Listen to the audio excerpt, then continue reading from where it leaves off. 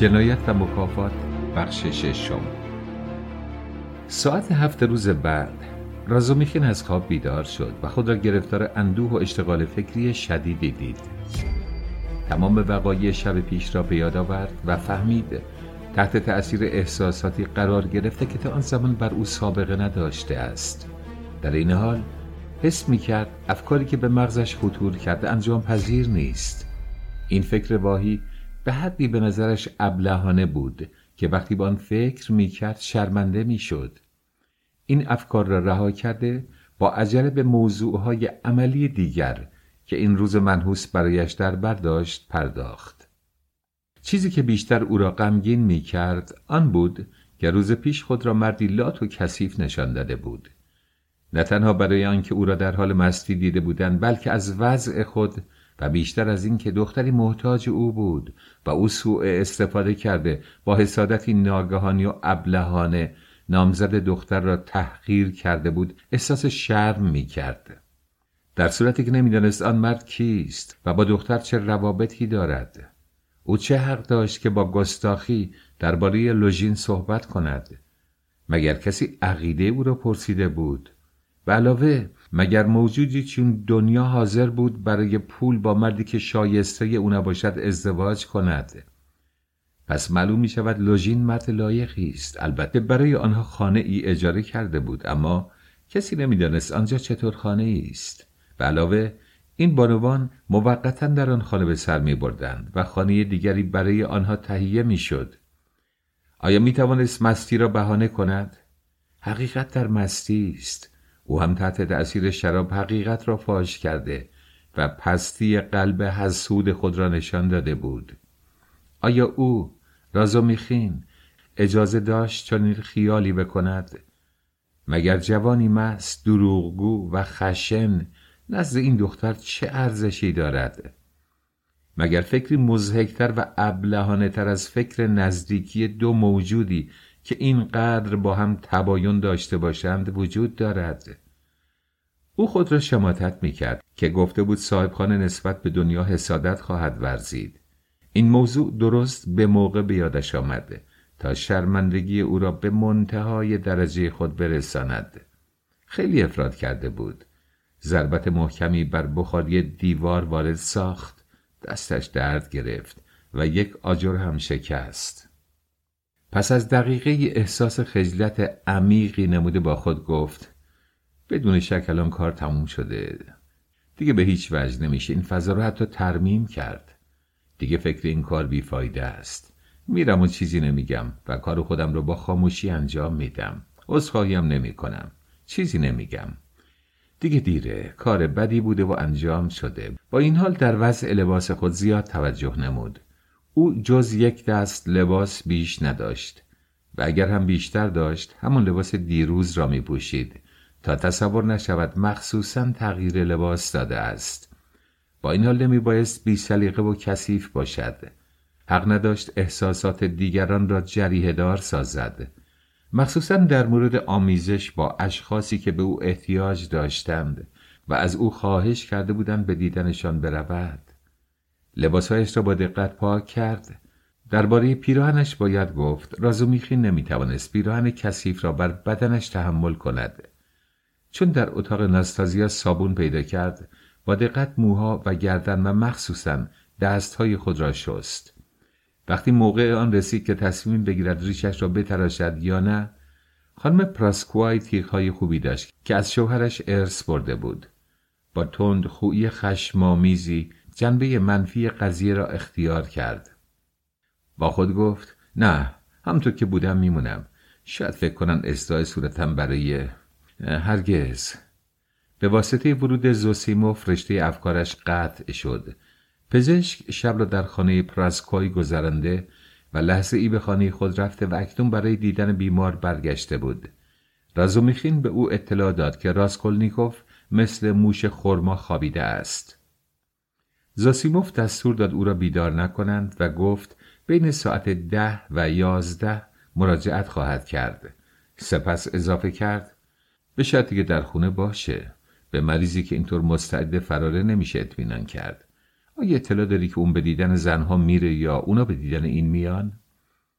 رازومیخین که فهمید این سوال را برای چه از او کرده از پاسخ داد: تصور میکنم اونا بیان. بدون شک میخوان از قضایای خانوادگی صحبت کنن. من میرم، اما تو چون پزشک هستی طبعا بیش از من محرمی. من محرم اسرار نیستم. به علاوه غیر از شنیدن رازهای اونا کاری دیگه هم دارم. یه موضوع منو خیالمو ناراحت میکنه. دیروز مست بودم و وقتی رادیو رو به خونه می آوردم بهش گفتم که تو میترسی اون مستعد جنون باشه. دیروز هم همین رو به زنو گفتی؟ میدونم که حماقت کردم. اگرم میل داری منو بزن، اما راستی عقیده تو درباره اون چیه؟ میخوای چی بگم؟ وقتی اونو به من معرفی کردی و منو پیش اون بردی، گفتی اون مثل کسیه که مبتلا به جنون باشه و دیروز ما بیشتر فکر اون رو مغشوش کردیم. میگم ما، اما تو بودی که با نقل داستان نقاش این کار رو کردی. برای کسی که ممکنه بی‌نظمی فکرش مربوط به این موضوع باشه عجب گفتگوی خوبی میتونست باشه. اگر وقایعی رو که در کلانتری اتفاق افتاده میدونستم، اگر خبر داشتم در اونجا اون خودش رو مورد سوء ظن مرد پستی دیده، دیروز مانع ادای حرفای تو میشدم. اشخاصی که دچار فکر ثابتی هستن از قطره اقیانوسی میسازند. خیالات واهی اونا به نظرشون حقیقت میاد. حالا از گفته‌هایی که الکساندر در خانه تو برای من کرد نصف علل قضایا رو فهمیدم. راستی این الکساندر جوون خوبیه. دیروز بد کرد اون مطلب رو گفت. آدم پرحرف عجیبیه. مگر اون مطلب رو جز برای من و تو برای کسی که گفته؟ برای پروفیر. خب چه اهمیت داره که برای پروفیر گفته باشه؟ فکر میکنم تو در مادر و خواهر راسکولنیکوف نفوذ خوبی داری. خوب امروز با اون احتیاط کنند. رازومیخین با عدم رضایت گفت: به اونا میگم. خدا حافظ. از قول من از پذیرایی پراسکوی تشکر کن. تو اتاقش بود. از پشت در بهش سلام کردم و جواب نداد. با اینکه از ساعت 7 بیدار بود. در میان راه رو دیدم که سماورشو از مطبخ میبرن. نخواست منو ببینه. ساعت 9 رازومیخین به خانه باکالیف رسید. با قیافه ای عبوس داخل شد. سلام سردی کرد. هماندم از طرز رفتار خود عصبانی شد. پولچریا به استقبال او رفته از دو دستش گرفت. چیزی نمانده بود که دستای او را ببوسد. جوان با کمرویی به دنیا نگاه کرد، ولی به جای وضع مسخره آمیز و تنفر غیر ارادی که منتظر بود از دختر ببیند، آثار تعلق خاطر و حق شناسی عطوفت‌آمیزی را در قیافه او مشاهده کرد و بی حد شرمنده شد. یقیناً اگر او را سرزنش کرده بودند به این اندازه ناراحت نمی‌شد. خوشبختانه موضوع گفتگویی حاضر داشت و هرچه زودتر شروع به صحبت کرد. هنگامی که پولچریا فهمید که پسرش هنوز بیدار نشده و حالش خوب است، اظهار داشت بهتر از اینگونه باشد و او بخوابد و استراحت کند، چون می‌خواسته است قبلاً با رازومیخین صحبت کند. سپس مادر و دختر از او پرسیدند چای نوشیده است یا نه، و چون جواب منفی داد به او اصرار کردند چای را با آنها بنوشد. دنیا زنگ را کشید. مستخدمی ژنده‌پوش حاضر گردید. دستور چای دادند، ولی به حدی کثیف و بد پذیرایی شد که دو زن شرمنده گشتند. رازومیخین به شدت از وضع خانه بدگویی کرد و چون به یاد لوژین افتاد ساکت شد و از اینکه توانست به واسطه سوالات پولچریا خود را از آن وضع ناهنجار نجات دهد خوشحال شد. مدت 3 ساعت پاسخ پرسش هایی را که هر لحظه از او میشد و هرچه درباره زندگی 1 ساله رودیا میدانست بیان کرد. سپس گفته های خود را با شرح داستان ناخوشی دوستش خاتمه داد. از طرفی آنچه را لازم بود پنهان کند نگفت. مثلا از حادثه کلانتری و نتایج آن چیزی نگفت. زنها با ولع زیادی به حرفهای او گوش میدادند. با وجود آنکه تمام جزئیاتی را که تصور میکرد به نظر آنها جالب توجه است بیان نمود، هنوز کنجکاوی آنها ارضا نشده بود. پولچریا پرسید بگید چی فکر میکنید؟ ببخشید اسم شما رو نمیدونم. دیمیتری. بسیار خوب دیمیتری. خیلی میل دارم بدونم عموماً قضایا رو چگونه تلقی میکنی، یا بهتر بگم چه چیزی رو دوست داره و از چی بدش میاد؟ آیا همیشه خشمگینه؟ خواهش‌ها و آرمان‌های اون چیه؟ الان تحت تاثیر چه عواملیه؟ چه بگم؟ 18 ماه من رودیا رو میشناسم. اون محزون و گرفته و متکبره. این اواخر سوء ظنی و مالی خولیایی شده. شاید این استعداد از سابق در اون وجود داشته. خوب و سخاوتمنده، نمیخواد احساسات خودشو فاش کنه. ترجیح میده اشخاص رو عصبانی کنه و برای اونها درد دل نکنه. از طرفی گاهی ابداً مالی خولیایی نبوده، فقط سردی و بی‌حسی رو تا سرحد بیرحمی پیش میبره. مثل اینکه در اون دو خصلت متضاد وجود داره که هر کدوم به نوبه خود ظاهر میشن. گاهی اوقات فوق‌العاده کم حرف میشه، برای اون همه چیز سربار و همه کس مزاحم میشن و مدت‌ها میخوابه و کاری نمیکنه. هرگز تن به مسخرگی نمیده، ولی نه به علت اون که نمیتونه خوشمزگی کنه، بلکه چون استهزا و نیش زدن رو کاری پوچ و بیهوده میدونه. چیزی رو که به اون میگن تا آخر گوش نمیده. اون چه بعضی مواقع جلب نظر تمام اشخاص رو میکنه، برای اون جالب توجه نیست. اون به خودش زیاد معتقده و تصور میکنن در این قسمت حق داشته باشه. به نظرم که وجود شما برای اون بسیار سودمند خواهد بود. پولشیریا از اطلاعاتی که درباره خوی رادیا به دست می آمد مضطرب گشته گفت خدا کنه اینطوری باشه. بالاخره رازومیخین جرأت کرد با کمی جسارت به دنیا نگاه کند. هنگامی که سخن می گفت گاهی زیر چشمی به او نگاه می کرد، اما همان دم چشمان خود را بر می گردانید. زمانی دختر جلو میز نشسته با دقت گوش می داد. گاهی برخاسته بنا با عادتش طول و عرض اتاق را می پیمود. دستار صلیبوار به سینه گذاشته، لبها را می فشرد، بدون اینکه راه رفتنش را قطع کند. گاهی پرسش هایی می نمود. عادت داشت آنچه را به او می گفتند تا آخر گوش نکند. پیراهنی سبک از پارچه تیره رنگی به تن داشت و شال سفید کوچکی به گردن. رازومیخین از روی بعضی قرائن فهمید که آنها بسیار فقیرند. اگر دنیا چون ملکه لباس پوشیده بود، احتمال داشت که به هیچ وجه در برابر او ناراحت نباشد. اما اکنون چون دختر لباس فقیرانه‌ای در برداشت، در برابر او احساس ترس زیادی نموده و با توجه فوق‌العاده‌ای مراقب حرکات و کلمات خود بود و این موضوع رازومیخین را بیشتر ناراحت می کرد. شما راجع به اخلاق برادرم توضیحات مفصلی دادین و این توضیحات شما بی‌طرفانه بود. تصور می‌کردم شما اون رو تحسین می‌کنید. سپس دنیا با لبخند اظهار داشت تصور می‌کنم در زندگی اون زنی دخالت داشته باشه. من چیزی نگفتم. ممکنه شما حق داشته باشید. فقط چی؟ اون کسی رو دوست نداره. شاید هرگز کسی رو دوست نخواهد داشت. یعنی قادر به دوست داشتن نیست؟ اما دنیا، میتونید که خیلی شبیه به برادرتون هستید.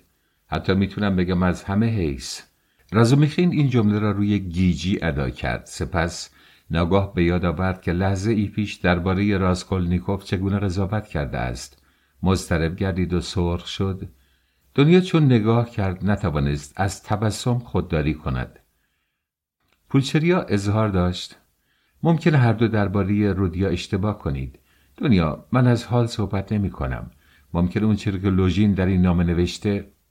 زیاد دور نریم. میدونید 18 ماه پیش که میخواست با دختر صاحبخونه‌اش ازدواج کنه، چیزی نمونده بود که سبب مرگ من بشه. دنیا پرسید جزئیات این موضوع رو میدونید؟ پولشریا با حرارت اظهار داشت آیا تصور میکنه اون به تضرع و زاری من اهمیت داد؟ با اینکه ناخوشی من و بیچارگی یا ترس از مرگ من اون رو متأثر کرده بود.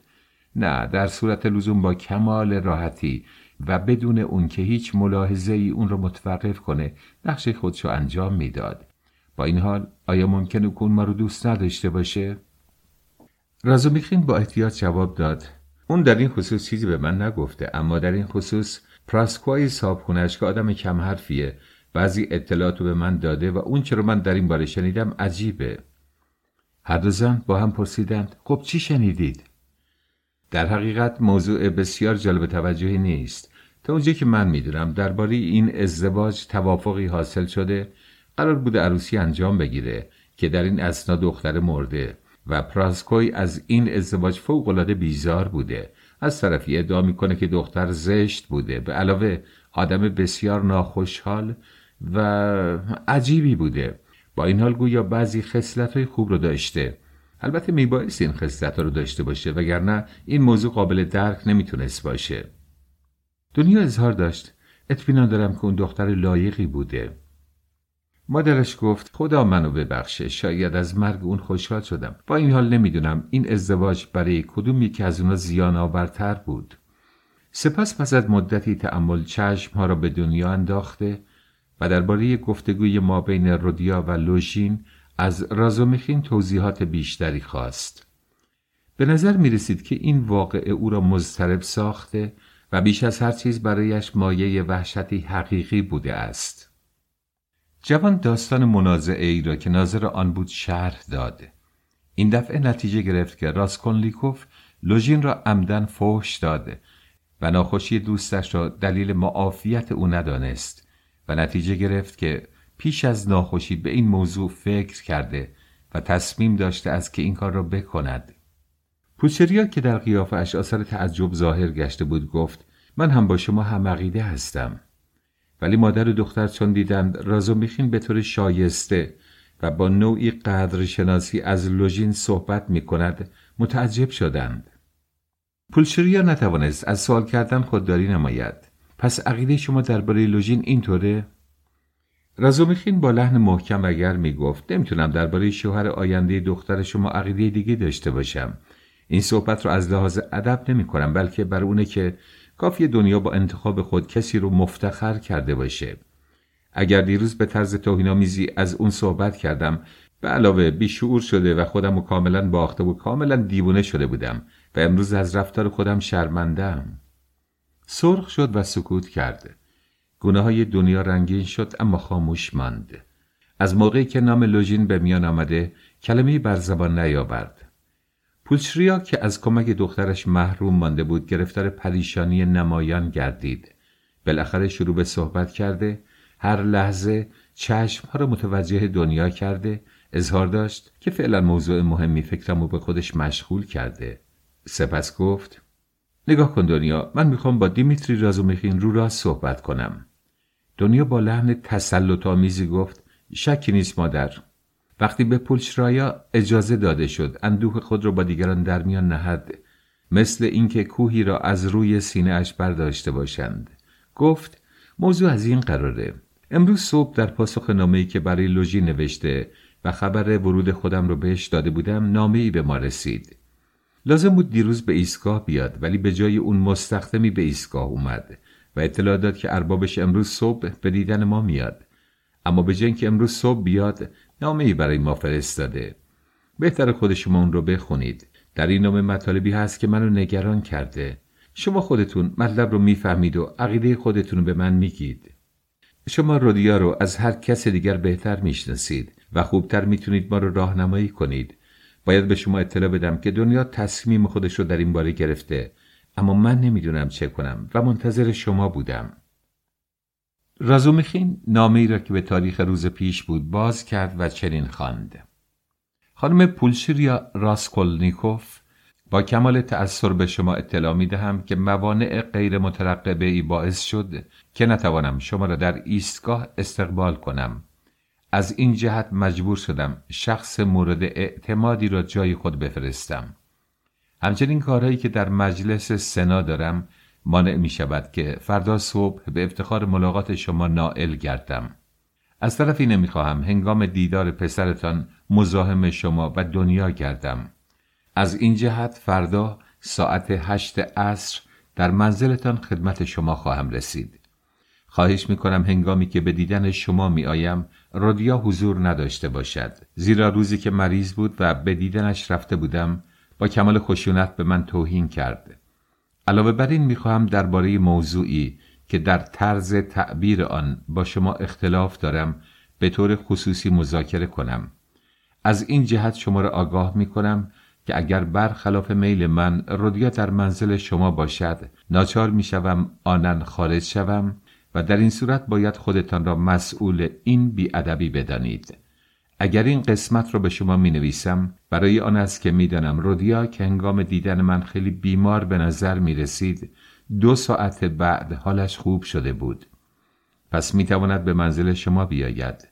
دیروز با چشمان خود او را در خانه مرد دائم الخمری که زیر درشکه مانده بود دیدم. به بهانه مخارج تشییع جنازه آن مرحوم 25 روبل به دخترش که سوء اخلاقش هویدا بود پرداخت.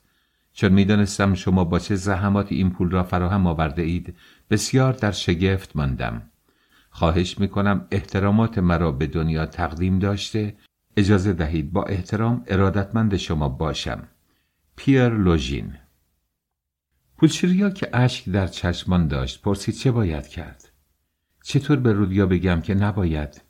دیروز اصرار داشت که لوژین رو بیرون کنیم و حالا پذیرایی از اون رو برای من ممنوع میکنه. اگر رودیا از این موضوع آگاه بشه عمدن میاد، اون وقت چه اتفاقی میفته؟ رازومیخین بدون کمترین تأملی با آرامی جواب داد: نظر دنیا رو باید به کار ببندیم. خدای اون میگه، خدا میدونه چی میگه. قصد نهایی خودشو نمیگه. به عقیده اون لازمه که امروز عصر رودیا ساعت 8 به اینجا بیاد، با لوژین ملاقات کنه. من میگم بهتره که نامه رو نشون ندیم و حیله‌ای به کار ببریم که از اومدن اون جلوگیری بشه. امیدوار بودم به کمک شما در انجام این کار موفق بشم. نمیدونم موضوع مرد دائم الخمری که مرده و دخترش چی بوده. نمیفهمم چطور ممکنه پولی به اون داده باشه که... دنیا بقیه جمله را گفت که نتیجه فداکاری شماست. رازومیخین با وضع متفکری گفت: دیروز به حال عادی نبود. اگر بدونید دیروز در کافه‌ای چطور صرف وقت کرده. از طرفی هم خوب کاری کرده. وقتی اونو به خانه‌اش میرسوندم درباره مرگ شخصی و دختری صحبت میکرد. اما از صحبتهای اون چیزی نفهمیدم. البته خودم دیروز... مادر بهتره بریم خونه اون. اونجا خواهیم فهمید که چه باید کرد. به علاوه ساعت 10 گذشته. دنیا به ساعت طلای میناکاری شده ای که با زنجیر نازکی به گردنش آویزان شده و با سر و لباسش تباین کاملی داشت نگاه کرد. رازومیخین فکر کرد این ساعت هدیه نامزدشه. پولشریا با وحشت گفت: دنیا وقت اونه که بریم. اون فکر میکنه که از طرز پذیرایی دیروزش رنجیدیم. اون تأخیر ما رو اینطوری تعبیر میکنه. خدایا. پولشریا در حالی که صحبت میکرد با شتاب کلاه روپوش خود را پوشیده مهیای رفتن میگردید. دنیا هم حاضر میشد. رازومیخین مشاهده کرد که دستکش‌های او نه تنها کهنه بلکه سوراخ هم هست. با اینکه از لباس بانوان فقر میبارید، ظاهری با وقار و نجیب داشتند. زنهایی که میتوانند لباس ساده بپوشند همیشه این طورند. پولشریا اظهار داشت: خدایا اگه هرگز تصور میکردم زمانی تا این حد از این پسرم رودیای عزیز هراسان باشم. سپس با حجب به جوان نگاه کرد و گفت: دیمیتری من میترسم. دنیا مادر خود را در آغوش گرفته گفت: مادر نترس، به اون ایمان داشته باشید. من اطمینان دارم. زن بیچاره پاسخ داد: خدایا منم اطمینان دارم و با این حال دیشب نخوابیدم. هر سه از خانه خارج شدند. دنیا میدونی امروز نزدیک صبح که خوابم برده بود مارفا رو در خواب دیدم. لباس سفیدی به تنش بود. دیمیتری شما نمیدونید که مارفا مرده. نه نمیدونم مارفا کیه. دنیا گفت: مادر اون هنوز مارفا رو نمیشناسه. شما اونو نمیشناسید. فکر میکردم همه رو برای شما گفتم. ببخشید. 2 روز فکرم پریشونه. چون شما رو حامی خودمون میدونم تصور میکردم شما در جریان همه قضایا هستید. شما رو به نظر یه نفر وابسته نگاه میکنم. از این صحبت من ناراحت نشید. خدایا دست شما چی شده؟ مجروح شدید. رازومیخین با خوشحالی زمزمه کرد: بله مجروح شدم. من گاهی خودمونی میشم و دنیا منو سرزنش میکنه. خدایا پسرم در چه سوراخی زندگی میکنه. کاش بیدار باشه. صابخونه‌اش روی این بیغوله اسم اتاق رو میذاره. گوش کنید. شما میگید که اون دوست نداره راز دلشو به کسی بگه. شاید من با این جنبه‌های ضعفمون رو اذیت میکنم. دیمیتری منو راهنمایی کنید. چطور باید باهاش رفتار کرد؟ میدونید من کاملا خودم رو باختم. اگر دیدید اخم کرد زیاد از اون چیزی نپرسید. مخصوصا درباره حالش زیاد از اون سوال نکنید. اون از این کار خوشش نمیاد. دیمیتری گاهی وضع مادر چقدر مهنت باره. بازم به این پله ها رسیدیم. چه پله های بدی. دنیا مادرش را نوازش کرده گفت: مادر رنگ از روی شما پریده. سپس در حالی که چشمانش برق میزد اظهار داشت: در صورتی که دیدن شما برای اون سعادتیه. چرا مضطرب میشید؟ صبر کنید. من جلوتر از شما میرم تا ببینم بیدار یا نه. رازومیخین جلو افتاد. خانم‌ها آهسته از پله‌ها بالا می‌رفتند. چون به طبقه 4 رسیدند، مشاهده کردند که در اتاق صاحبخانه باز است و از شکاف آن 2 چشم تیزبین سیاه به آنها خیره شده است. پس از آن که نگاه‌های آنها با هم تلاقی نمود، ناگاه در با چنان صدایی بسته شد که پولچیریا از وحشت فریاد کشید. زاسیموف چون 2 نفر خانم را دید که داخل اتاق میشوند، با خوشحالی فریاد زد: حالش خوبه. از 10 دقیقه پیش پزشک وارد شده و در جای روز پیش روی نیمکت جای گرفته بود. راسکولنیکوف در گوشه دیگر نشسته و لباسهایش را کاملا پوشیده و حتی زحمت تنظیف و اصلاح صورت را به خود هموار کرده بود. مدتی بود که دیگر به این کارها نمی پرداخت. با اینکه به واسطه ورود رازومیخین و خانمها در اتاق جا نبود، ناستازیا موفق شد دنبال آنها داخل شود و مذاکرات را گوش کند. حال راسکولنیکوف نسبت به روز پیش بهتر بود، ولی رنگش را باخته و در افکار واهی و تیره‌ای فرو رفته بود. هنگامی که پولچریا و دخترش داخل شدند، زاسیموف احساسی را که در سیمای بیمار هویدا گردید با تعجب مشاهده کرد. در سیمای او اثری از شادی دیده نمی‌شد، بلکه قیافه‌اش از نوعی تمکین در برابر بدبختی حکایت می‌کرد. مثل اینکه جوان می‌خواست برای مقاومت در برابر 1 یا 2 ساعت شکنجه‌ای که فرار از آن میسر نبود، نیرویی به دست آورد. پس از شروع صحبت پزشک مشاهده کرد که هر کلمه‌ای که ادا می‌شود جراحتی در قلب جوان باز می‌کند. در این حال از این که دید راسکولنیکوف تا اندازه‌ای می‌تواند بر خود مسلط باشد، متعجب گردید. بیمار عصبانی روز پیش اکنون می‌توانست تا اندازه‌ای خودداری کرده و احساساتش را مخفی سازد. راسکولنیکوف با مهربانی مادر و خواهر خود را بوسید و سبب تولید برقی از خوشحالی بر صورت پولچریا گردید و گفت: بله، حالا می‌بینم که حالم تقریباً خوبه. سپس دست‌های رازومیخین را با محبت فشرد و گفت: اینو مثل دیروز نمیگم. زوسیموف اظهار داشت: از اینکه امروز حال تو رو اینقدر خوب دیدم متعجب شدم. اگه اینطور ادامه پیدا کنه 3-4 روز دیگه حالش مثل سابق میشه، یعنی مثل 1 یا 2 یا شاید 3 ماه پیش، چون این بیماری از مدتی پیش ریشه گرفته. بله. بعد برای اینکه از عصبانیت مریض بیمناک بود، با لبخندی اظهار داشت: اعتراف کنید که شما در اون بی تأثیر نبوده اید. راسکولنیکوف به سردی گفت: ممکنه. زاسیموف حرفش را دنبال کرد: حالا که میشه با شما صحبت کرد، میخوام شما رو مجاب کنم که لازمه دلایل اولیه ناخوشی رو از خودتون دور کنید. اگر این کارو بکنید شفا خواهید پیدا کرد. اگر نه حال شما بدتر میشه. من این دلایل اولیه رو نمیدونم، اما شما باید از اونها اطلاع داشته باشید. شما مرد باهوشی هستید و بدون شک حال مزاجی شما بدتر شده. شما نمیتونید بیکار بمونید. به عقیده من اگر مشغول کاری بشید و برای خود مقصدی تعیین کنید، با پشت کار اون را تعقیب کنید، برای شما خیلی فایده خواهد داشت. بله، حق دارید. هرچه زودتر به دانشگاه میرم و اون وقت کارها به سرعت جریان پیدا میکنه. پزشک این نصایح مفید را برای آن داد که در حضور بانوان خودنمایی کرده باشد. وقتی سخنانش تمام شد، نگاهی به مریض انداخته و بدون شک کمی ناامید شد، زیرا مشاهده کرد که صورت او حالت استهزا به خود گرفته است. اما زود از حالت ناامیدی خارج گردید، زیرا پولچریا از او تشکر کرده و مخصوصاً حقشناسی خود را به واسطه دیدنی که شب پیش از آنها کرده بود اظهار داشت. راسکولنیکوف با اضطراب پرسید: چطور؟ اون دیشب به دیدن شما اومده؟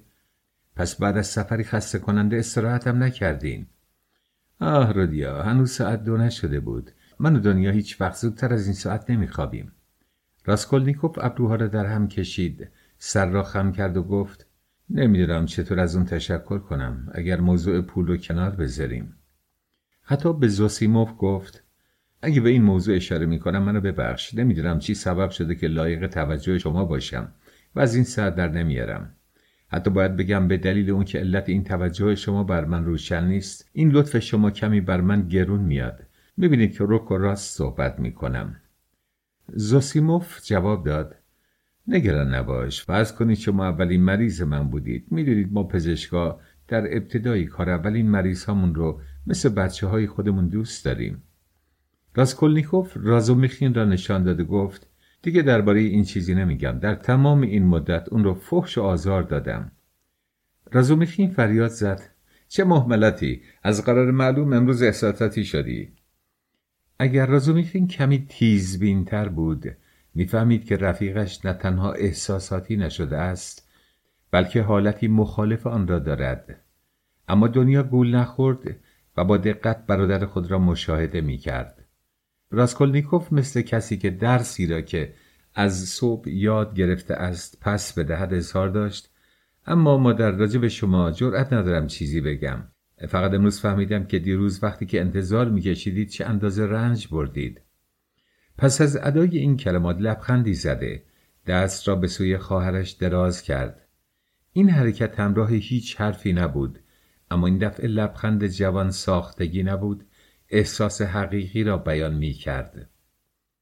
دنیا با خوشحالی و حقشناسی دستی را که به سویش دراز شده بود به سختی فشرد. این اولین علامت توجهی بود که از شب پیش تا آن وقت برادرش نسبت به او ابراز داشته بود.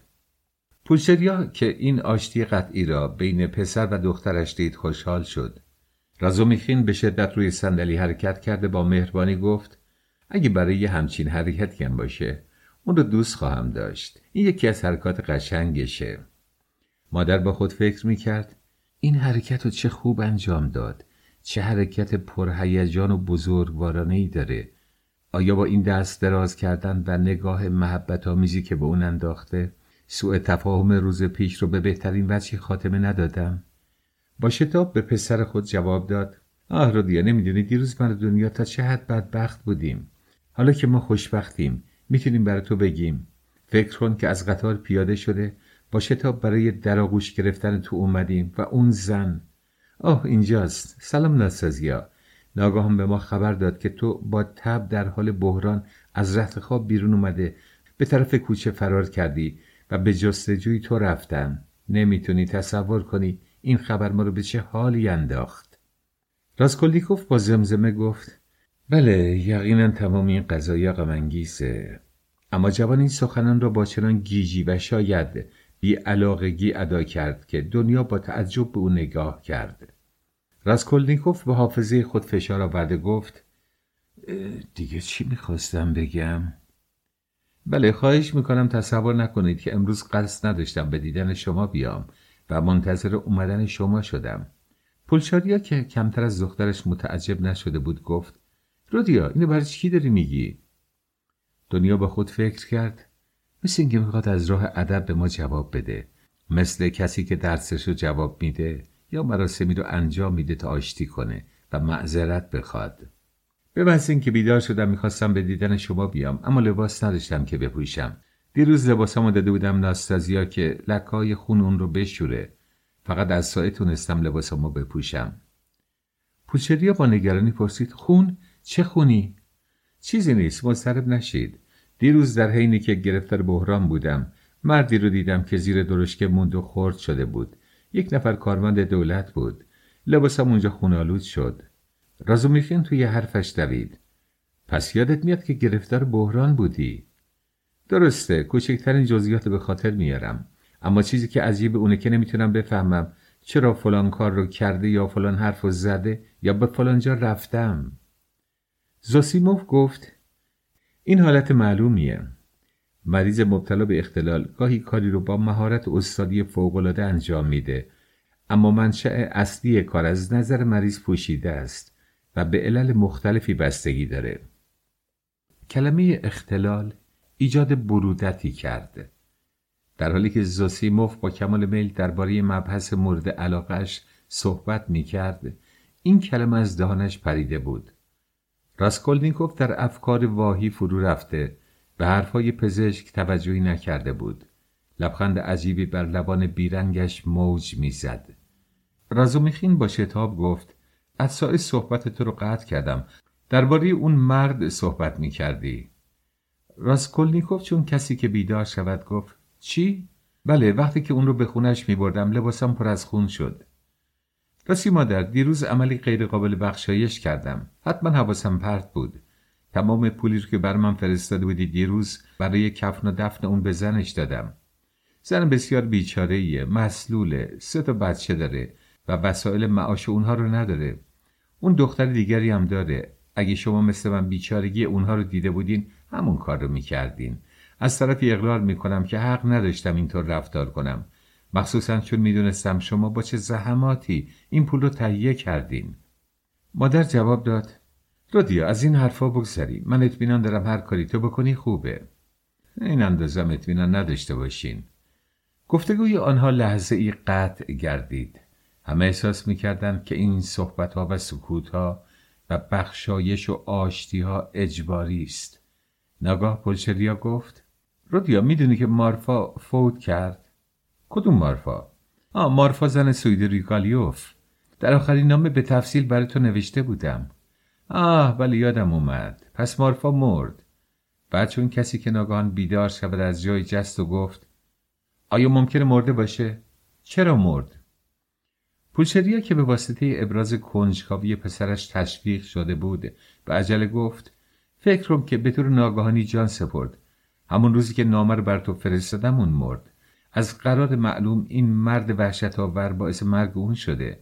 میگن اونو کتک زده. راسکولنیکوف از خواهرش پرسید آیا توی خونه اونها از این اتفاقا میافتاد؟ نه، برعکس، اون همیشه در برابر زنش خیلی مؤدب و صبور بود. بعضی وقتا گذشت زیادی نشون میداد. این وضع 7 سال طول کشید. اما ناگهان کاسه صبرش لبریز شد. پس اون مردی بسیار وحشت انگیز نبوده، چون 7 سال تحمل کرده. مثل اینکه تو اون رو گناهکار نمیدونی دنیا. دختر جبین در هم کشیده تقریباً با لرزش گفت چرا؟ اون مردی وحشت انگیزه. من نمیتونم کسی رو که زشت خودتر از اون باشه تصور کنم. پولشریا حرف خود را ادامه داد. اختلاف اونها صبح اتفاق افتاده بود. بعد مارفا دستور داده بود درشکر رو حاضر کنن، چون بنا به عادتی که داشت میخواست بعد از ظهر به شهر بره. ظهر با اشتهای زیاد نهار خورده بود. با اینکه کتک خورده بود، اون به کتک عادت داشت. پس از نهار استحمام کرده بود تا بتونه زودتر برای رفتن به شهر حاضر بشه. میدونی که با حموم آب سرد معالجه میکرد. تو خونه اونها چشمه‌ای هست. با اون هر روز در اون چشمه استحمام میکرد. آخرین بار به محض اینکه داخل آب شد سکته کرد. زوسیموف گفت عجیب نیست، چون از شوهرش کتک خورده بود. دنیا گفت این موضوع چه اهمیتی داره؟ راسکولنیکوف با عصبانیتی ناگهانی گفت مادر، نمیدونم شما چرا این مهملات رو تعریف میکنین. پولشریا با سادگی اعتراف کرد عزیزم، معطل مونده بودم چی بگم. راسکولنیکوف با لبخند تلخی گفت به نظر میرسه شما هر دو از من میترسین. دنیا نگاه سختی بر او افکنده گفت درسته. وقتی از پلا بالا می اومدیم مادر به حدی ترسیده بود که علامت صلیب رو سینه‌اش کشید. وضع سیمای جوان تغییر کرد، مثل اینکه گرفتار تشنجی شده بود. پولشری عذر خواست. دنیا چی میگی؟ رودیا، خواهش میکنم عصبانی نشو. درسته من در تمام راه در میون قطار به فکر دیدن و گفتگو با تو بودم و خوشحال میشدم. اونقدر خوشحال بودم که طول راه رو نفهمیدم. حالم از این که پیش تو هستم خوشحالم. بدون اینکه به مادرش نگاه کند با پریشانی زمزمه کرد مادر بسه، وقت صحبت کردن داریم. سپس دست او را فشرد. هنوز این کلمات را تمام نکرده بود که رنگ خود را باخت و آشفته گردید. باز در اعماق روحش احساس برودتی کشنده می نمود. باز نزد خود اعتراف کرد که دروغی وحشت انگیز گفته است، زیرا از آن پس نمی توانست قلب خود را در مقابل مادرش یا دیگری باز کرده صحبت کند. در آن لحظه احساس این فکر محنت آور به حدی شدید بود که حضور مهمانها را فراموش کرده به سوی در روانه گردید. رازومیخین بازویش را گرفته گفت چی کار میکنی؟ راسکولنیکوف دوباره نشست. چشم‌ها را به اطراف گردانید. همه با بهت به او نگاه می‌کردند. ناگاه فریاد زد: چقدر شما همتون کسل کننده اید. چیزی بگید. چرا مثل گنگا نشستید؟ صحبت کنید. ما که برای ساکت موندن دور هم جمع نشدیم. صحبت کنیم. پوشریا که علامت صلیب را کشیده بود اظهار داشت: خدا را شکر. فکر میکردم مثل دیروز دچار بحران شده. دنیا با تشویش پرسید: رودیا تو چته؟ جواب داد: هیچ. حماقتی به سرم اومده بود. بعد خندید. زوسیموف برخاست و گفت: اگه حماقت بهتره، اما منم میترسم. من باید برم. سعی میکنم امروز باز بیام. سپس خداحافظی کرده رفت. پولشریا گفت: چقدر جوان مرده. بله، جوان مرده، لایق، تحصیل کرده و باهوش. راسکولنیکوف این سخنان را با حرارتی غیر عادی گفت. یادم نمیاد پیش از ناخوشیمون رو کجا دیدم. تصور میکنم اونو جایی دیدم. بعد با اشاره سر رازومیخین را نشان داد و گفت: اونم مرد بسیار خوبیه. پس کجا میری؟ رازومیخین که از جا بلند شده بود گفت: باید منم برم، کار دارم. تو کاری نداری، بمون. چون زوسیموف رفت، تو هم میخوای ما رو طرد کنی. نرو. ساعت چنده؟ ظهر شده؟ دنیا چه ساعت زیبایی داری. چرا ساکت شدیم؟ من فقط دارم صحبت میکنم. دنیا پاسخ داد: این هدیه مارفا سویدریگایلوفه. پولشریا اضافه کرد: و خیلی گرون تموم شده. تصور میکردم اینو لوژین خریده. نه، اون برای دنیا هنوز چیزی نخریده. آه مادر، به خاطر در اینکه عاشق شده بودم و میخواستم ازدواج کنم. جوان این کلمات را به تندی گفت و به مادرش که از تغییر غیر مترقب صحبت و لحن کلام او متعجب شده بود نگاه کرد. پولشریا اشاره‌ای به دنیا و رازومیخین کرده گفت: بله، چی بگم؟ دیگه خوب به خاطر نمیارم. سپس با وضع متفکری چشمها را پایین انداخته گفت: دختری مریض حال و رنجور بود. دوست داشت که به فقرا اعانه بده و همیشه به فکر این بود که وارد صومعه بشه. یه روز که در این خصوص با من صحبت میکرد، زار زار گریه کرد. بله خوب به خاطر دارم. اون زشت بود. راستی نمیدونم چرا اون وقت به اون علاقمند شده بودم. شاید به این واسطه که همیشه مریض بود. به نظرم اگر علاوه بر ناخوشی شل یا قوزی هم بود، بیشتر دوستش داشتم. لبخندی اندیشناک زد. این اهمیت نداشت. یک جنون بهار زندگی بود. دنیا گفت: نه، این فقط جنون بهار زندگی نیست.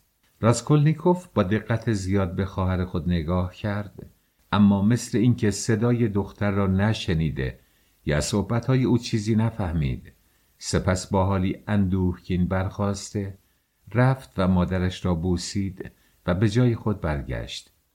پولشریا با صدایی متأثر پرسید: هنوز اونو دوست داری؟ اون؟ منظورتون اون دختره؟ نه، حالا اون قضایی دیگه از من دورن، مدتیه. به علاوه نسبت به تمام چیزایی که منو احاطه کردن همین احساسو دارم. با دقت به زنها نگاه کرده. نگاه کنید، شما اینجا هستید، ولی به نظر من دارم شما را از فاصله 1000 ورست میبینم. اما کسی نمیدونه چرا ما در این باره صحبت میکنیم. سپس با خشم گفت: سوال کردن از من چه فایده‌ای داره؟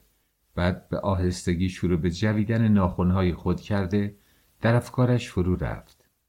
پولشریا برای آنکه سکوت مهنت بار را قطع کند گفت: رودیا چه خونه بدی داری. مطمئنم که نصف مالی خولیای تو ناشی از سکونت تو این اتاقه. با قیافه‌ای گیج جواب داد: این اتاق؟ آره، خیلی دخالت داشت. منم اینطور تصور میکنم. بعد با لبخندی معماآمیز اضافه کرد: مادر اگه بدونی چه موضوع عجیبی رو تشریح کردین. راسکولنیکوف به زحمت میتوانست حضور این مادر و خواهری را که 3 سال از آنها دور بوده تحمل نماید. احساس میکرد که هر نوع گفتگو با آنها برایش امکان ناپذیر میباشد. به هر صورت این کاری بود که عقب انداختن آن ممکن نبود. لحظه ای پیش از جای برخاسته با خود گفته بود که باید آن کار را یکسره کند. اکنون از اینکه توانسته وسیله نجاتی از این قضیه پیدا کند خوشحال بود. با لحن خشکی گفت: دنیا، میخواستم اینو به تو بگم. البته برای واقعه دیروز از تو پوزش میخوام، اما وظیفه خودم میدونم که به تو یادآور بشم که در تصمیم خودم باقی هستم. یا من یا لوژین. من میتونم بد باشم، اما تو نباید بد باشی. یک نفر کافیه. اگر تو با لوژین ازدواج کنی دیگه تو رو به خواهری قبول ندارم. پولچریا فریاد زد: رودیا، بازم میخوای مثل دیروز صحبت کنی؟ چرا تو همیشه خودتو بد میدونی؟ من این نکته نمیتونم بفهمم.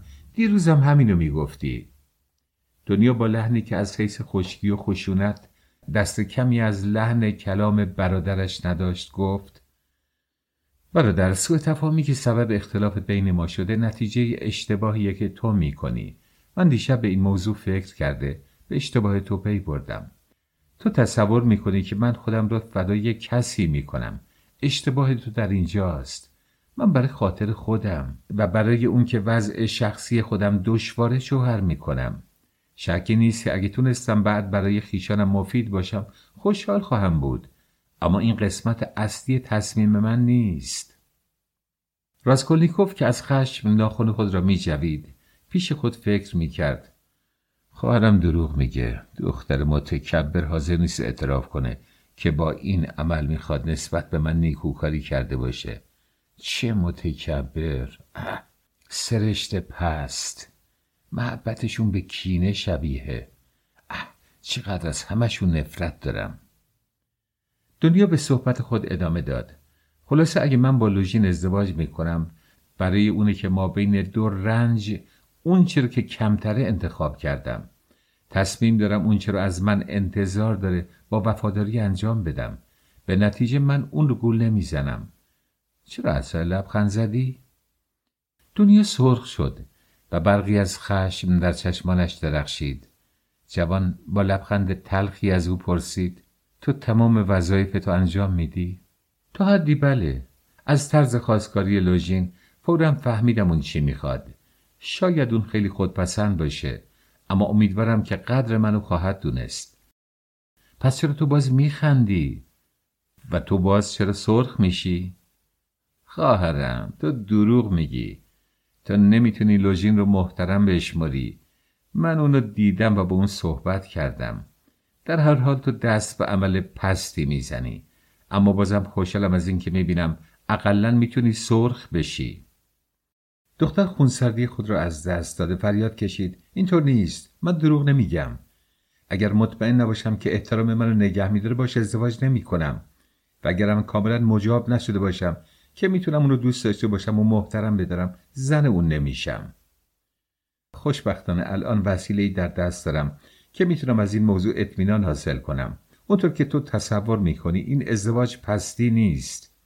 اگرم تو حق داشته باشی، اگرم تصمیم گرفته باشی و به این نظر رسیده باشی که این پستیه، آیا این طرز صحبت کردن تو نسبت به من بیرحمانه نیست؟ چرا از من شجاعتی رو میخوای که شاید خودت نداشته باشی؟ این عمل تو ستمگری و خشونته. هنوز من کسی رو نکشتم. چرا اینطور نگاه میکنی؟ چرا رنگ از رود میپره؟ رودیا چته؟ رودیای عزیز. پولچریا فریاد زد: خدای اون بیهوش شد. تو واسه این کار شدی. نه چیزی نیست. حماقتی بود و کردم. سرم کمی گیج خورد. به هیچ وجه بیهوش نشدم. بیهوش شدن برای من خوبه. بله. چی میخواستم بگم؟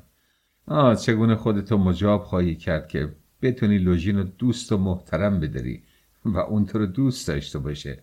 از سایه همینو میگفتی یا من بد شنیدم؟ دنیا گفت: مادر، نام لوژین رو به رودیا نشون بده. پولچریا با دستی لرزان نامه را به او داد. راسکولنیکوف 2 مرتبه با دقت آن را خواند. همه منتظر انفجاری بودند. مخصوصا پولچریا خیلی مضطرب بود. جوان لحظه ای فکر کرد، نامه را به او پس داد و بدون اینکه کسی را مخاطب سازد گفت: از این نامه چیزی نمیفهمم. اون وکیل دعاویه و دفاع میکند تا هنگام صحبت کردنش بخواد خوب صحبت کنه، ولی مثل بیسوادا چیز مینویسه. این کلمات سبب شگفتی همه شد، زیرا هیچ کس منتظر آن نبود. راسکولنیکوف اضافه کرد: اگر نوشتش ادبی نیست، انشا یه نفر بیسوادم نیست. اون مثل همه اهل معامله و کار چیز می‌نویسه. دنیا که از لحن برادرش کمی عصبانی شد گفت لوژین اقرار میکنه که تحصیلات زیادی نداره و افتخار میکنه که فرزند سعی و عمل خودشه. بله، حقم داره افتخار کنه. منم برخلاف این نمیگم. خواهر، چون من درباره این نامه ایراد کم اهمیتی گرفتم تو عصبانی شدی و تصور میکنی عمدن برای اذیت تو در چنین موضوعهای بی اهمیتی تأمل میکنم. اینطور نیست. تذکر من درباره انشاء نامه در حال حاضر کم اهمیت نیست. جمله در این صورت باید خودتان را مسئول این قسمت بدانید خیلی روشنه و علاوه اطلاع میده که اگر من به خونه شما برم اون بیرون میره. با این تهدید به خارج شدن میخواد بفهمونه که اگر از اون اطاعت نکنید پس از اینکه شما رو به پترزبورگ آورده رهاتون میکنه. بسیار خوب. در این خصوص چی فکر میکنی؟ اگر رازومیخین یا زوسیموف یا یکی از ما این کلمات نوشته بودیم سبب رنجش شما میشد یا نه؟ آیا حالا که لوژین اونا رو نوشته به همون اندازه باعث رنجش شما خواهد شد یا نه؟ دنیا پاسخ داد نه، من خوب فهمیدم که اون مقصود خودشو با سادگی بیان کرده و شاید در نوشتن مهارت زیادی به خرج نداده. برادر، یادآوری تو بجاست. من انتظار بدتر از این رو داشتم. چون اون مثل اهل معامله چیز مینویسه نمیتونسته مطلب خودشو طور دیگری بیان کنه و اگر خشونت نشون داده تقصیری نداره. از طرفی لازمه کمی شما را از اشتباه بیرون بیارم. در این نامه جمله دیگری هست که درباره من افترای ناپسند و زشتی داره. دیروز من به یک زن مسلول بدبخت پول دادم و این پول رو به بهانه مخارج تشییع جنازه ندادم، بلکه برای تشییع جنازه اون مرد دادم. از طرفی این پول رو به دست زن بیوه دادم، نه اینکه به دست دخترش که سوء اخلاقش هویدا بوده. و از طرفی دیروز اولین دفعه بود که من این دختر رو دیدم. در این جملات جز میل تحقیر و به هم زدن میونه من و شما چیز دیگه نمی بینم. اینجا هم مطلب رو با روش قضایی و حقوقی نوشته، یعنی مقصود خودش رو با کمال وضوح بیان کرده و اون رو دنبال گرفته. اون باهوشه، اما برای اینکه شخص عاقلانه رفتار کنه هوش تنها کافی نیست. تمام این جزئیات نشون میده اون چطور آدمیه و تصور نمی کنم اون قدر تو رو بدونه. من جز خوبی تو نمیخوام. دنیا جوابی نداد و تصمیم خود را گرفته و منتظر عصر بود. پولچریا سوال کرد خب رودیا، چه تصمیمی میگیری؟ از موقعی که پولچریا دید پسرش به آرامی بحث میکند اضطرابش افزونتر شد. منظور شما چیه؟ میبینی که لوژین نوشته اگر امروز عصر به خونه ما بیای اون بیرون میره. از این لحاظ میپرسم تصمیمت چیه؟ من تصمیمی ندارم بگیرم. شما با دنیا باید ملاحظه کنید که آیا این توقع اون برای شما توهین‌آمیز هست یا نیست. سپس به سردی اضافه کرد من هر طور میل شما باشه رفتار خواهم کرد. پولچریا با شتاب گفت دنیا مسئله رو حل کرده. منم کاملا با اون هم عقیده هستم. دنیا گفت به عقیده من لازمه تو در این مجلس حاضر باشی. خواهش میکنم حتما بیای. میای؟ بله. سپس دختر به رازومیخین گفت خواهش میکنم شما ساعت 8 به منزل ما بیایید. مادر، من دیمیتری رازومیخین رو هم دعوت میکنم. پولچریا جواب داد دنیا تو حق داری. بذارید هر طور که مطابق میل شماست رفتار بشه. از طرف این سبب تسلی خاطر منم هست.